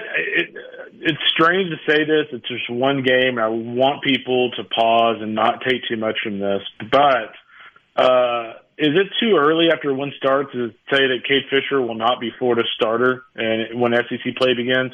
I just, I thought when Sully, that's not who I was expecting to be their Friday starter after the fall. But when Sully announced him as a Friday starter, I was thinking, I like Cade Fisher as a reliever, but I was not sold on him as a Friday night guy, and he did not pitch like a Friday night guy. So my takeaway was, man, maybe they have some pretty significant question marks on the mound. Could very well be the case, and it's been a while, I think, since we said that about Florida. Maybe there was one season mixed in where it kind of didn't go the way we thought, but, I mean, they've been pretty loaded for a while with arms and with dudes there with the Gators program. Let's pull it into Mississippi. Let's start in Hattiesburg. USM this weekend goes 2-1, and then they played Air Force yesterday. So they played 4 games in 4 days to start the season. And they're off to a 3-1 start in Christian Ostrander's head coaching debut weekend at Southern Miss. Thought there was some really good on the mound with them, but offensively, a lot of work to do. Yeah, I mean, offensively, they do have some work to do. But I tell you what, Nico Mazza was a guy that, coming into the season, Richard, that I thought had a chance to have a monster season for them. He was obviously very good over the weekend. That's great to see. J.B. Middleton's another guy for me. You talk about a premium arm. You're talking about a guy that's a 96, 97, 98. Last year was kind of a mixed bag of results, which is what you kind of expect out of a young guy. But he went out there and, 2 innings, so small sample size. But with 4 strikeouts, I think if he was kind of my pick to click for this team. If he has a big year along with Nico, they're going to win a lot of games. But yeah, I mean, offensively, I think you look around the country, there are a lot of teams I felt like started a little slow, not Ole Miss. And I think Ole Miss is going to be a solid offensive club. So first weekend, it's hard to really take too much. But yeah, pitching-wise, Southern Miss looking pretty good. Offensively, kind of need to get it together a little bit. I don't think Slade Wilkes and, guys like Monasterio are going to hit the way they did over the weekend. We'll get to Oxford in a second. Let's go to Starkville. Mississippi State wins 2 of 3 against Air Force. Yeah. Very easily could have been a sweep this weekend, but they had a guy for Air Force made a nice play to get the base hit and drive in a couple of runs in the 9th inning of that second game. They're trailing Austin Peay in the 5th inning today. Can we take anything away yet from what we saw in Mississippi State? I mean, Dakota Jordan hits a couple of home runs. No surprise there. Yeah. Anything to take away from that first weekend winning the series against Air Force? Mississippi State, honestly, is one of the few schools where I do think I take something away. I look back at last season, and 2 things. Number 1, the pitching staff stunk.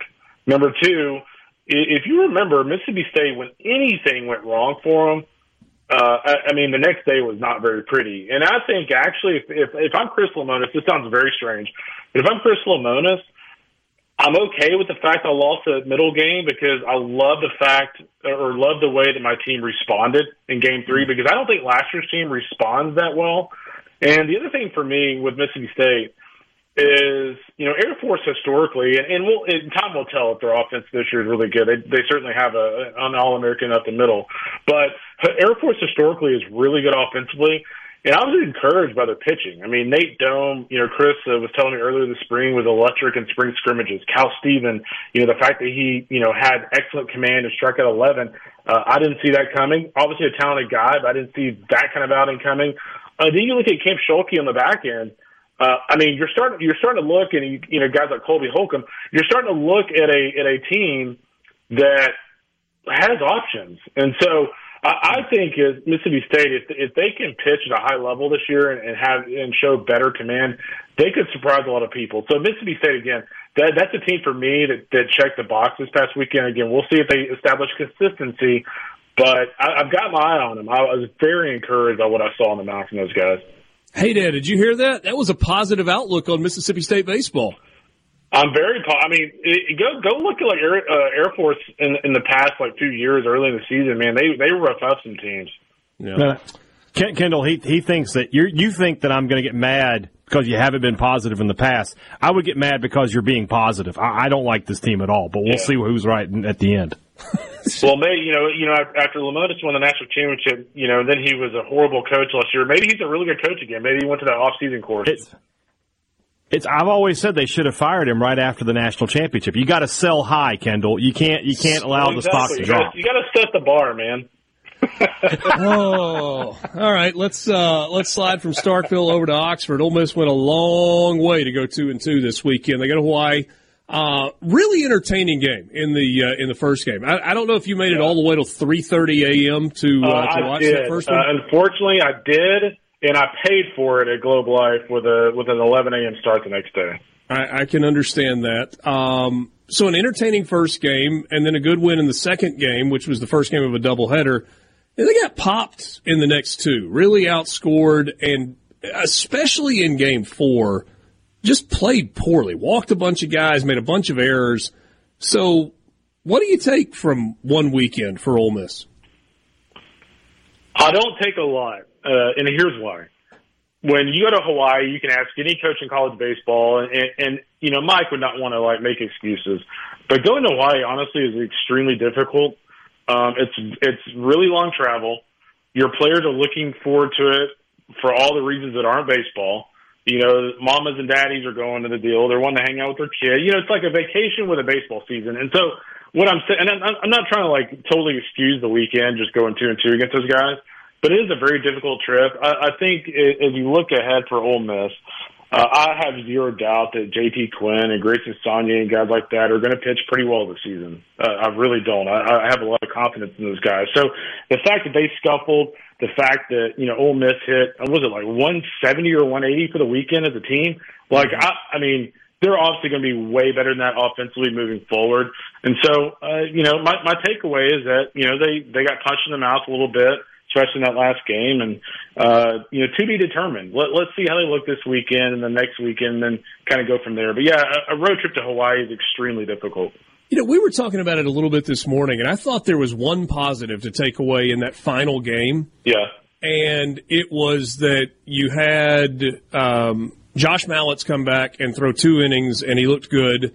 And then you also got the debut of Austin Simmons, the freshman left-hander who reclassified, came for football. And he pitched really well in the now that was the only bright spot that I think you could take away from that fourth game. But I thought, if you're playing a 3-game series, those guys pitch in a different role than they did in a 4-game series. Yeah, there's no doubt. That's a positive. And I'll look back at the way they kind of went back and forth and traded jabs in that in that extra inning game that went till 3:30 in the morning Central Time. There were plenty of opportunities in those extra innings on both sides to win that game. And I like the fact they kind of battled back and forth on the road. It seemed like the crowd was really good for Hawaii. So, you like to see those early season tests. You would like to go 3-1, but I think going 2-2 on the road on a place where you're traveling, 13, 14 hours to get there, it's okay. It's not good. It's not bad. It's just in the middle. All right. If I took anything from this, Kendall Rogers told Mississippi State fans and Ole Miss fans, take a step back from the ledge. There's a lot of baseball still to play. It's opening weekend, guys. It's opening weekend. Great to visit with you, Kendall. Yeah, you got it, guys. Be good. We'll talk to you next week. Kendall Rogers from D1 Baseball, D1Baseball.com, visiting with us on the Farm Bureau guest line. Take a time out. When we come back, we will get to the college football fix with you right here in the Pearl River Resort Studio.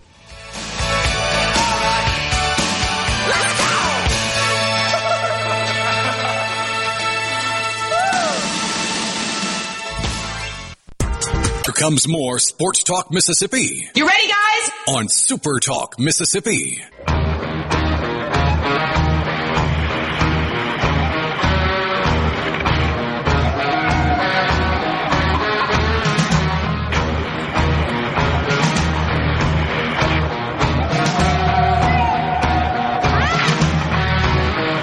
Here we go. Let's get it. College football fix.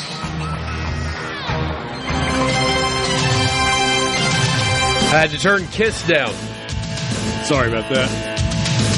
That's all right. Hey, Dad, who was at fault there? Me or Porky? You. College football fix is driven by Ford and your local Mississippi Ford dealers. Truck Month Great savings and great selection on America's best-selling trucks for 47 straight years. That's Ford F-Series. So it became official today. We have 2 years of officialness of a format for the college football playoff. Expected, maybe anticlimactic, but we got it nonetheless. A 5+7 format, no longer the 6+6, which means that the champion of the four highest ranked conference champions, which for all practical purposes means the SEC, the ACC, the Big Ten, and the Big 12, and the highest ranked group of 5 champion, or group of 5.5 or 6 or whatever the number is, the remaining teams will get an automatic berth in the college football playoff. And there will be 7 at-large spots in the college football playoff. So, that's good. But we also learned a couple of other things today. You've got the Board of Managers, the College Football Playoff Management Committee meeting. And we learned today that television contract that we all talked about a week or two ago, the $1.3 billion with a B as in boy per year, hasn't been agreed to. ESPN is one of the 2 parties in the contract, and ESPN reported that the deal was agreed to in principle. But there was a memo that was sent from John Steinbrecher, who is the commissioner of the MAC, right? Is that correct? I believe you're correct. I'll double check for you. Yes, MAC Commissioner John Steinbrecher. And he sent a memo to all of his presidents and ADs that said this: greetings from the Mid-America Conference. Several news outlets are reporting that a new 6-year television deal has been concluded for the college football playoff. Be advised, these reports are incorrect. Neither the management committee, made up of commissioners, nor the board of managers, made up of presidents, have reviewed a draft agreement, nor has any vote been taken. We'll let you know, and we'll provide a briefing when we are in position to do so. John. So, who do we believe? And there's the final layer, which I find to be the most interesting. So going from 6+6 to 5+7 was the right call. The Pac-12 is no more. There should not be 2 G5 conferences getting guaranteed spots into the college football playoff. Liberty and SMU's bowl performances this year proved that should not be. Now, you could even argue that there shouldn't be one at all, but there definitely should not be 2.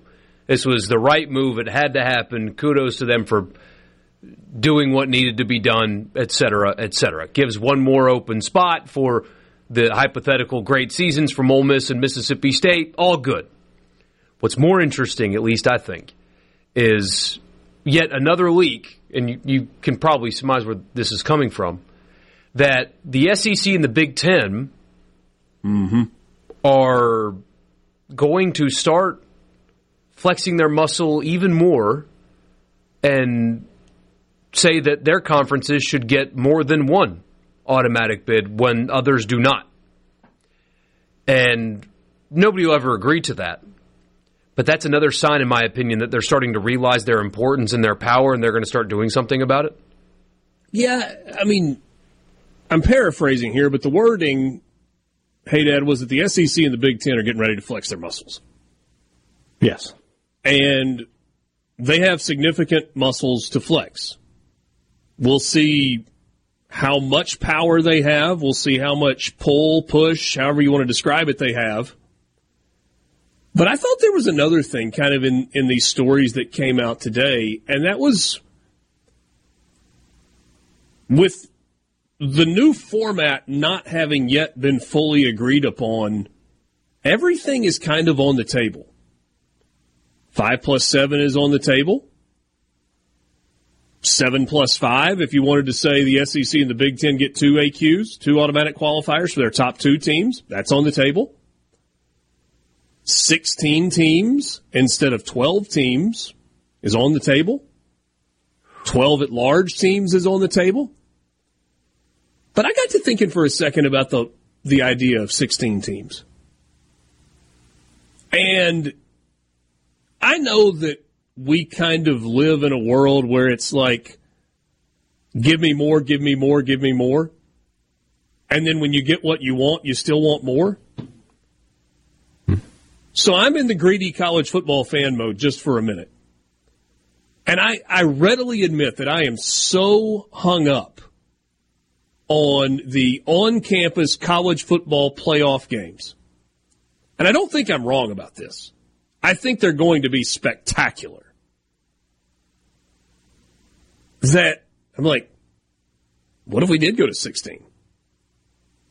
What if you had 8 on-campus games? And there were no buys that were allowed? Now, I think for the first time, I would really hear and think about the argument of outcomes in the regular season meaning less. Certainly, it would water down the importance of a conference championship. It would make it almost meaningless. Almost meaningless. Yeah.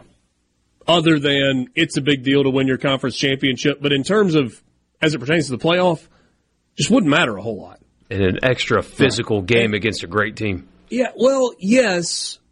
I like the idea of having 16 teams in the playoff, and I think it could be fun. But I guess my argument against my own thinking here is when we've got 5 through 12, we've got a chance to have some great games. Now, there will be some duds, especially if the 5 seed against the 12 seed is, as a lot of those predictions showed, Texas against Liberty. That could be a dud. But we've got a chance to have 3 like really, really good games, and maybe 4. If we went to a 16-team playoff where everybody played, 1 versus 16, 2 versus 15, 3 versus 14, 4 versus 12. 16, 15. 4 versus 13, sorry. Those games might not be very compelling. And it might kind of water that first round down. Now, I still think in that 5 through 12 window, you would end up with some great games. But I don't know if the top 4 seeds playing 13, 14, 15, and 16 gives us what we're looking for. It's almost like as we've talked about this out loud, or maybe I've talked about it out loud, my apologies, that I don't like the idea of going to 16, that 12 I will say really this, may be the right number. Just looking at last year's playoffs, just going with the top 16, I'm not gonna go too far into this, right? Okay. But if it's Oregon versus Notre Dame, if it's your 6-12 or your 6-15 is Ohio State versus Arizona, it would be 2 versus 15. 2 versus 15. Yeah, there'd be no bias. So that's Michigan versus Arizona. That's a compelling game. Georgia against Notre Dame. I'm looking at the last poll before I couldn't find the other one. Looking at the last poll before the conference championship game. So it still has Georgia 1. But Georgia Notre Dame is compelling. It is. I mean, if it turns into Michigan Notre Dame, this thing more times than not, your group of 5 is going to be the 16, and he's going to be playing. Yeah. Georgia. Or you have Michigan versus Liberty there, and that's probably a blowout. But the thing is, playing Georgia, I know Georgia blows out just about anybody, right? Outside of the top 5. I mean, you tell me Georgia versus Notre Dame, I would probably take Georgia and a bunch of points there. I would take Georgia Louisville. I would take Georgia and a bunch of points there. So, I mean, look what they did at Florida State. Now, granted, Florida State was kneecapped. That's not maybe the best example. Yeah, but they beyond killed them. That Florida State team wouldn't, as it was, wouldn't have beaten Liberty. Yeah. Somebody says do away with 16, do away with conference championship games. I just don't want to do away with conference championship games. I like them. They make a lot of money, too. They do. Somebody said, well, gosh, all the SEC and the Big Ten are going to have all the at-large bids. I think that's a scary proposition for some of the other conferences, if we're being honest.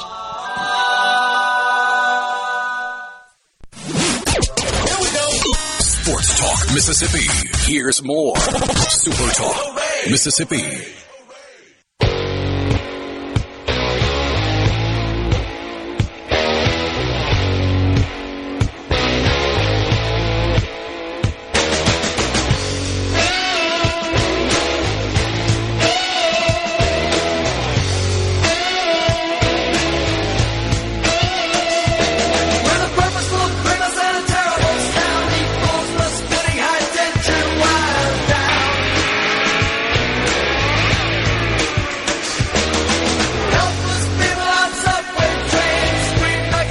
Back with you on Sports Talk Mississippi, streaming at supertalk.fm and SuperTalk TV. You hear me tell you regularly about our friends at Belk Ford and Oxford Toyota on Highway 6 West in Oxford, and tell you about the great selection, the great deals that you'll get, and the best financing available. And all those things are true. None of that's changed. Really good inventory on the lot right now. But we don't talk as much about after the sale.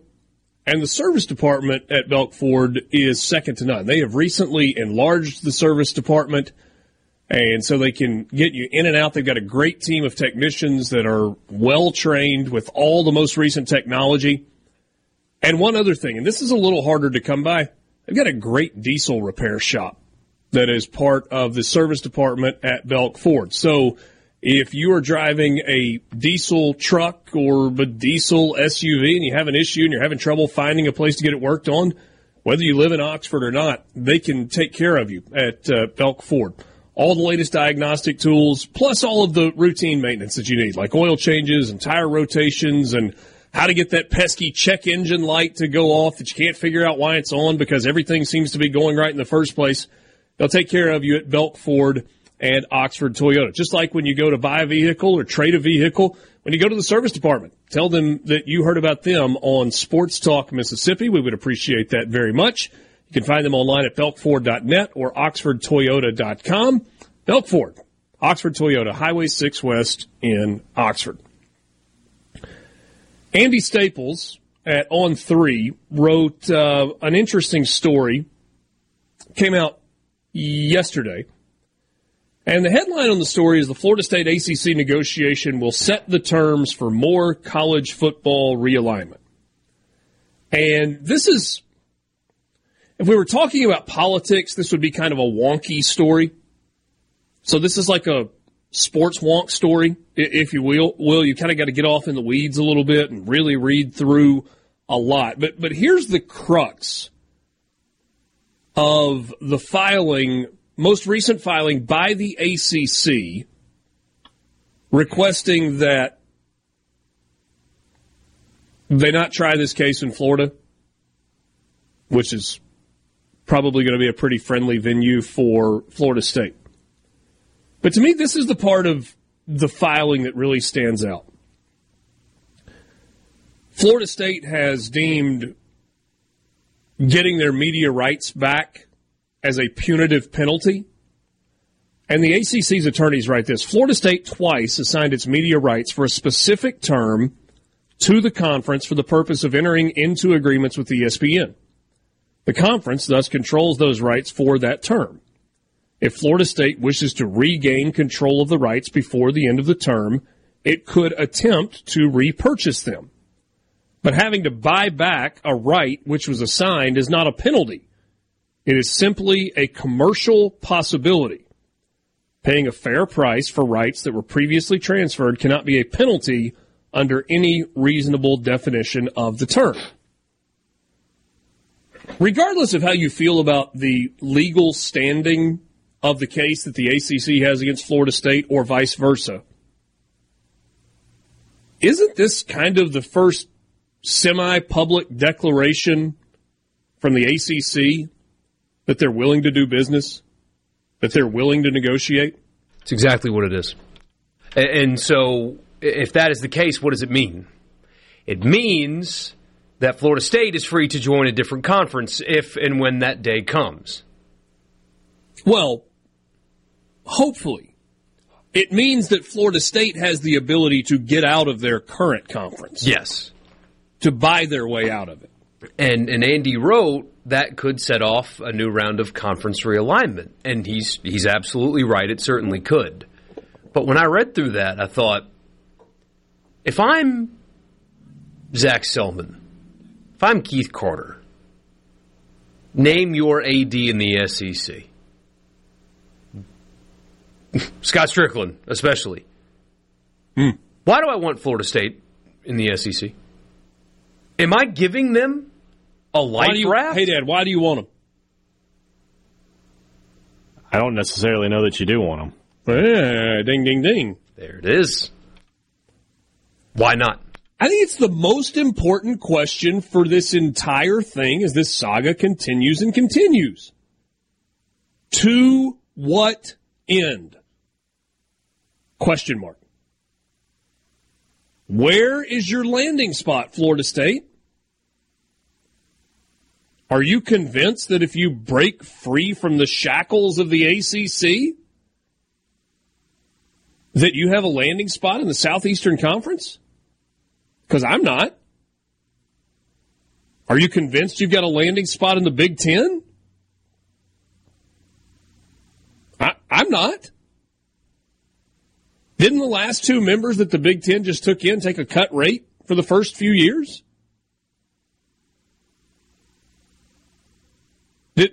Isn't that like not USC and UCLA, but didn't Oregon and Washington have to take a discounted share initially? Obviously, SMU is getting nothing for a long time, correct? And not only are they not getting are they getting nothing? They were anticipating that they were going to at least get a full share of the college football playoff money that the rest of the ACC members get, and the college football playoff has said, no, you're not. And they passed some legislation that was like leaving a non-Power 5 conference to join a Power 5 conference does not immediately make you eligible to receive a Power 5 conference share. So here's to the price of oil going up in Texas, I suppose. We were talking about this morning, guys, and I got to believe that there are smart people that are involved in all of this that is going on at Florida State. Maybe I'm giving them too much benefit of the doubt. But when I read stories about Florida State and the exploration of private equity and what that could potentially mean, bringing private equity groups into college athletics, I have to believe that there's some smart, sharp people that are involved in this. So what do they know that we don't know? Is Florida State somehow going to survive as an independent? And not just, this isn't about surviving. You're not getting out of the deal that you're in just to survive. You're trying to get out so you can thrive, so that you can level the playing field with the ACC or the SEC and the Big Ten. So is there some path of independence where Florida State thinks that they can make way more money than they're making currently in the ACC if there is not, as Andy Staples opines, another major round of realignment, or if they don't have a seat at the table with the SEC or the Big Ten? See, I still think North Carolina, Virginia, maybe Virginia Tech, maybe NC State. I think those are more attractive options for the SEC than for Florida State. Yeah. Because it grows you into a place where you don't currently exist. What does Florida State add that the SEC doesn't already have? Why would you add Clemson? Yeah, what do they add? You've got the state of South Carolina. I mean, there's got to be some strategy from the SEC and the Big Ten standpoint. I mean, honestly, it would make more sense for the Big Ten than for the SEC because it puts them in a place they're not. Right.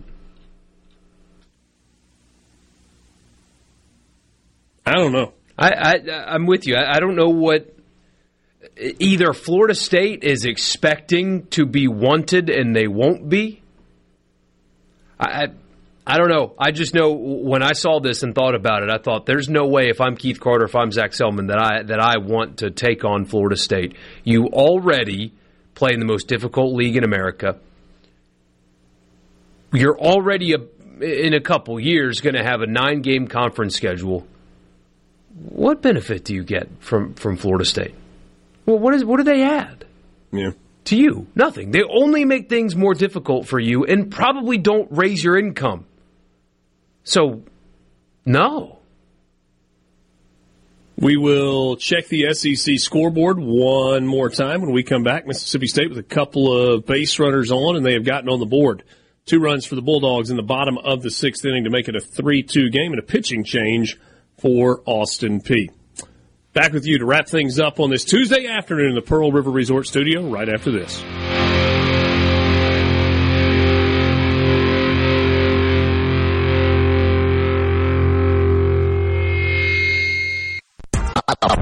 Let the broadcasting of the disturbed continue. Sports Talk Mississippi. Super Talk Mississippi.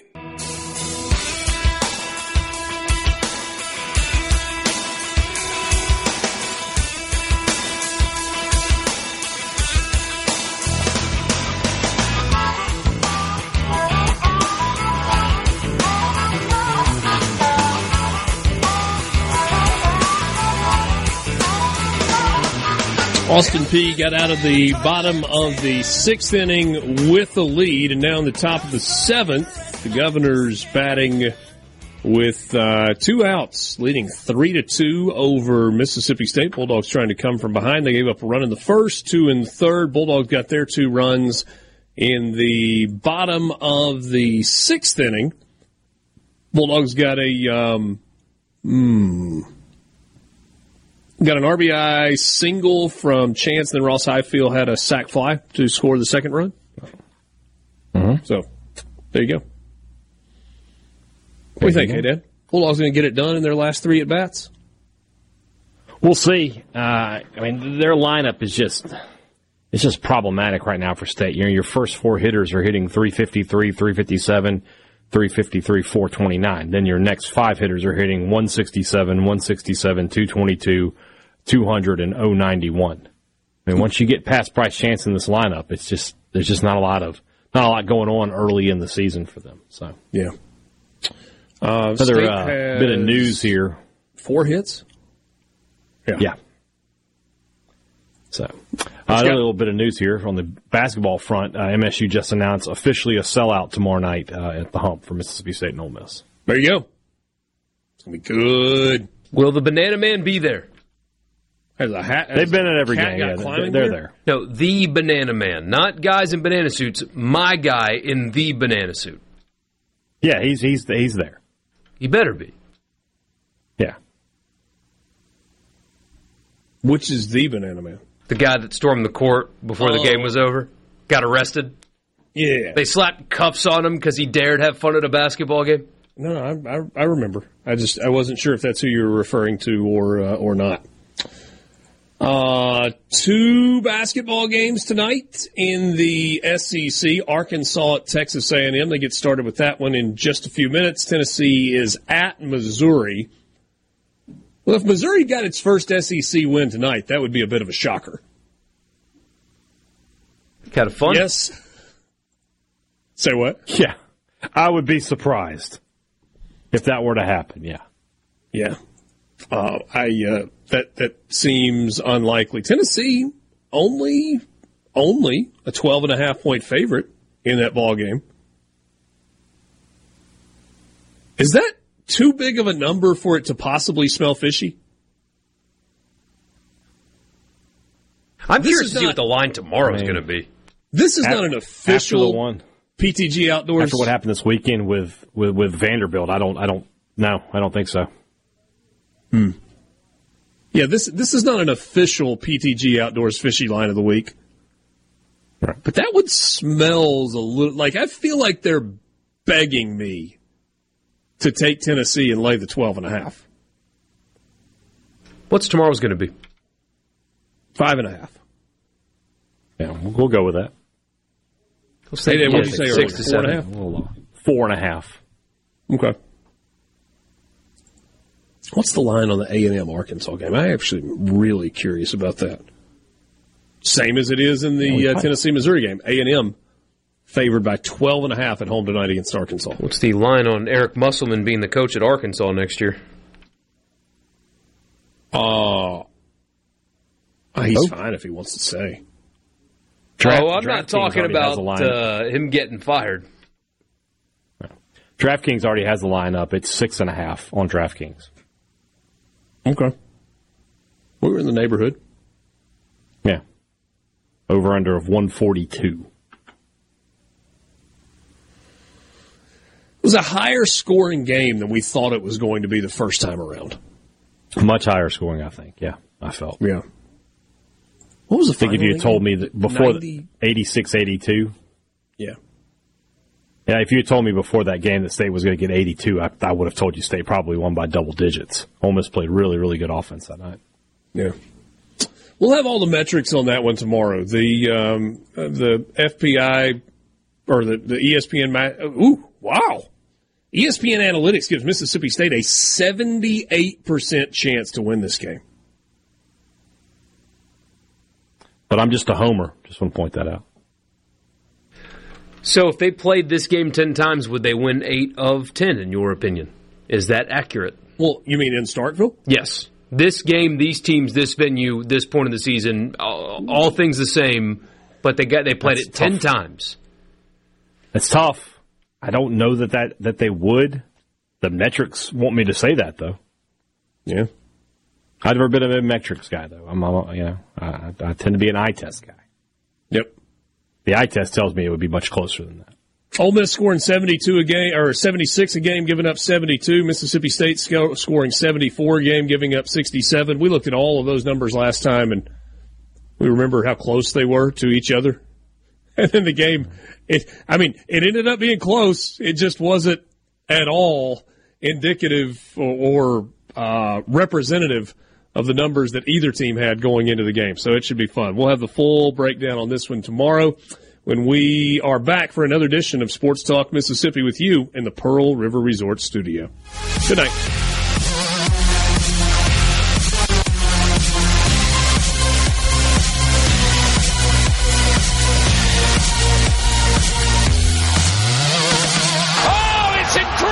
Running a business is tough. If you're struggling with HR, benefits, and payroll, you're not alone. Many businesses just don't have the resources to keep up. That's where MWG Employer Services comes in. We provide a full range of employer services with everything from payroll to benefits to HR services and compliance, and can create a custom plan that fits your needs and budget. We're a Mississippi-based company that can help you focus on what you do best, growing your business. Call MWG Employer Services today at 601-206-7966 or go to MWGEmployerServices.com. A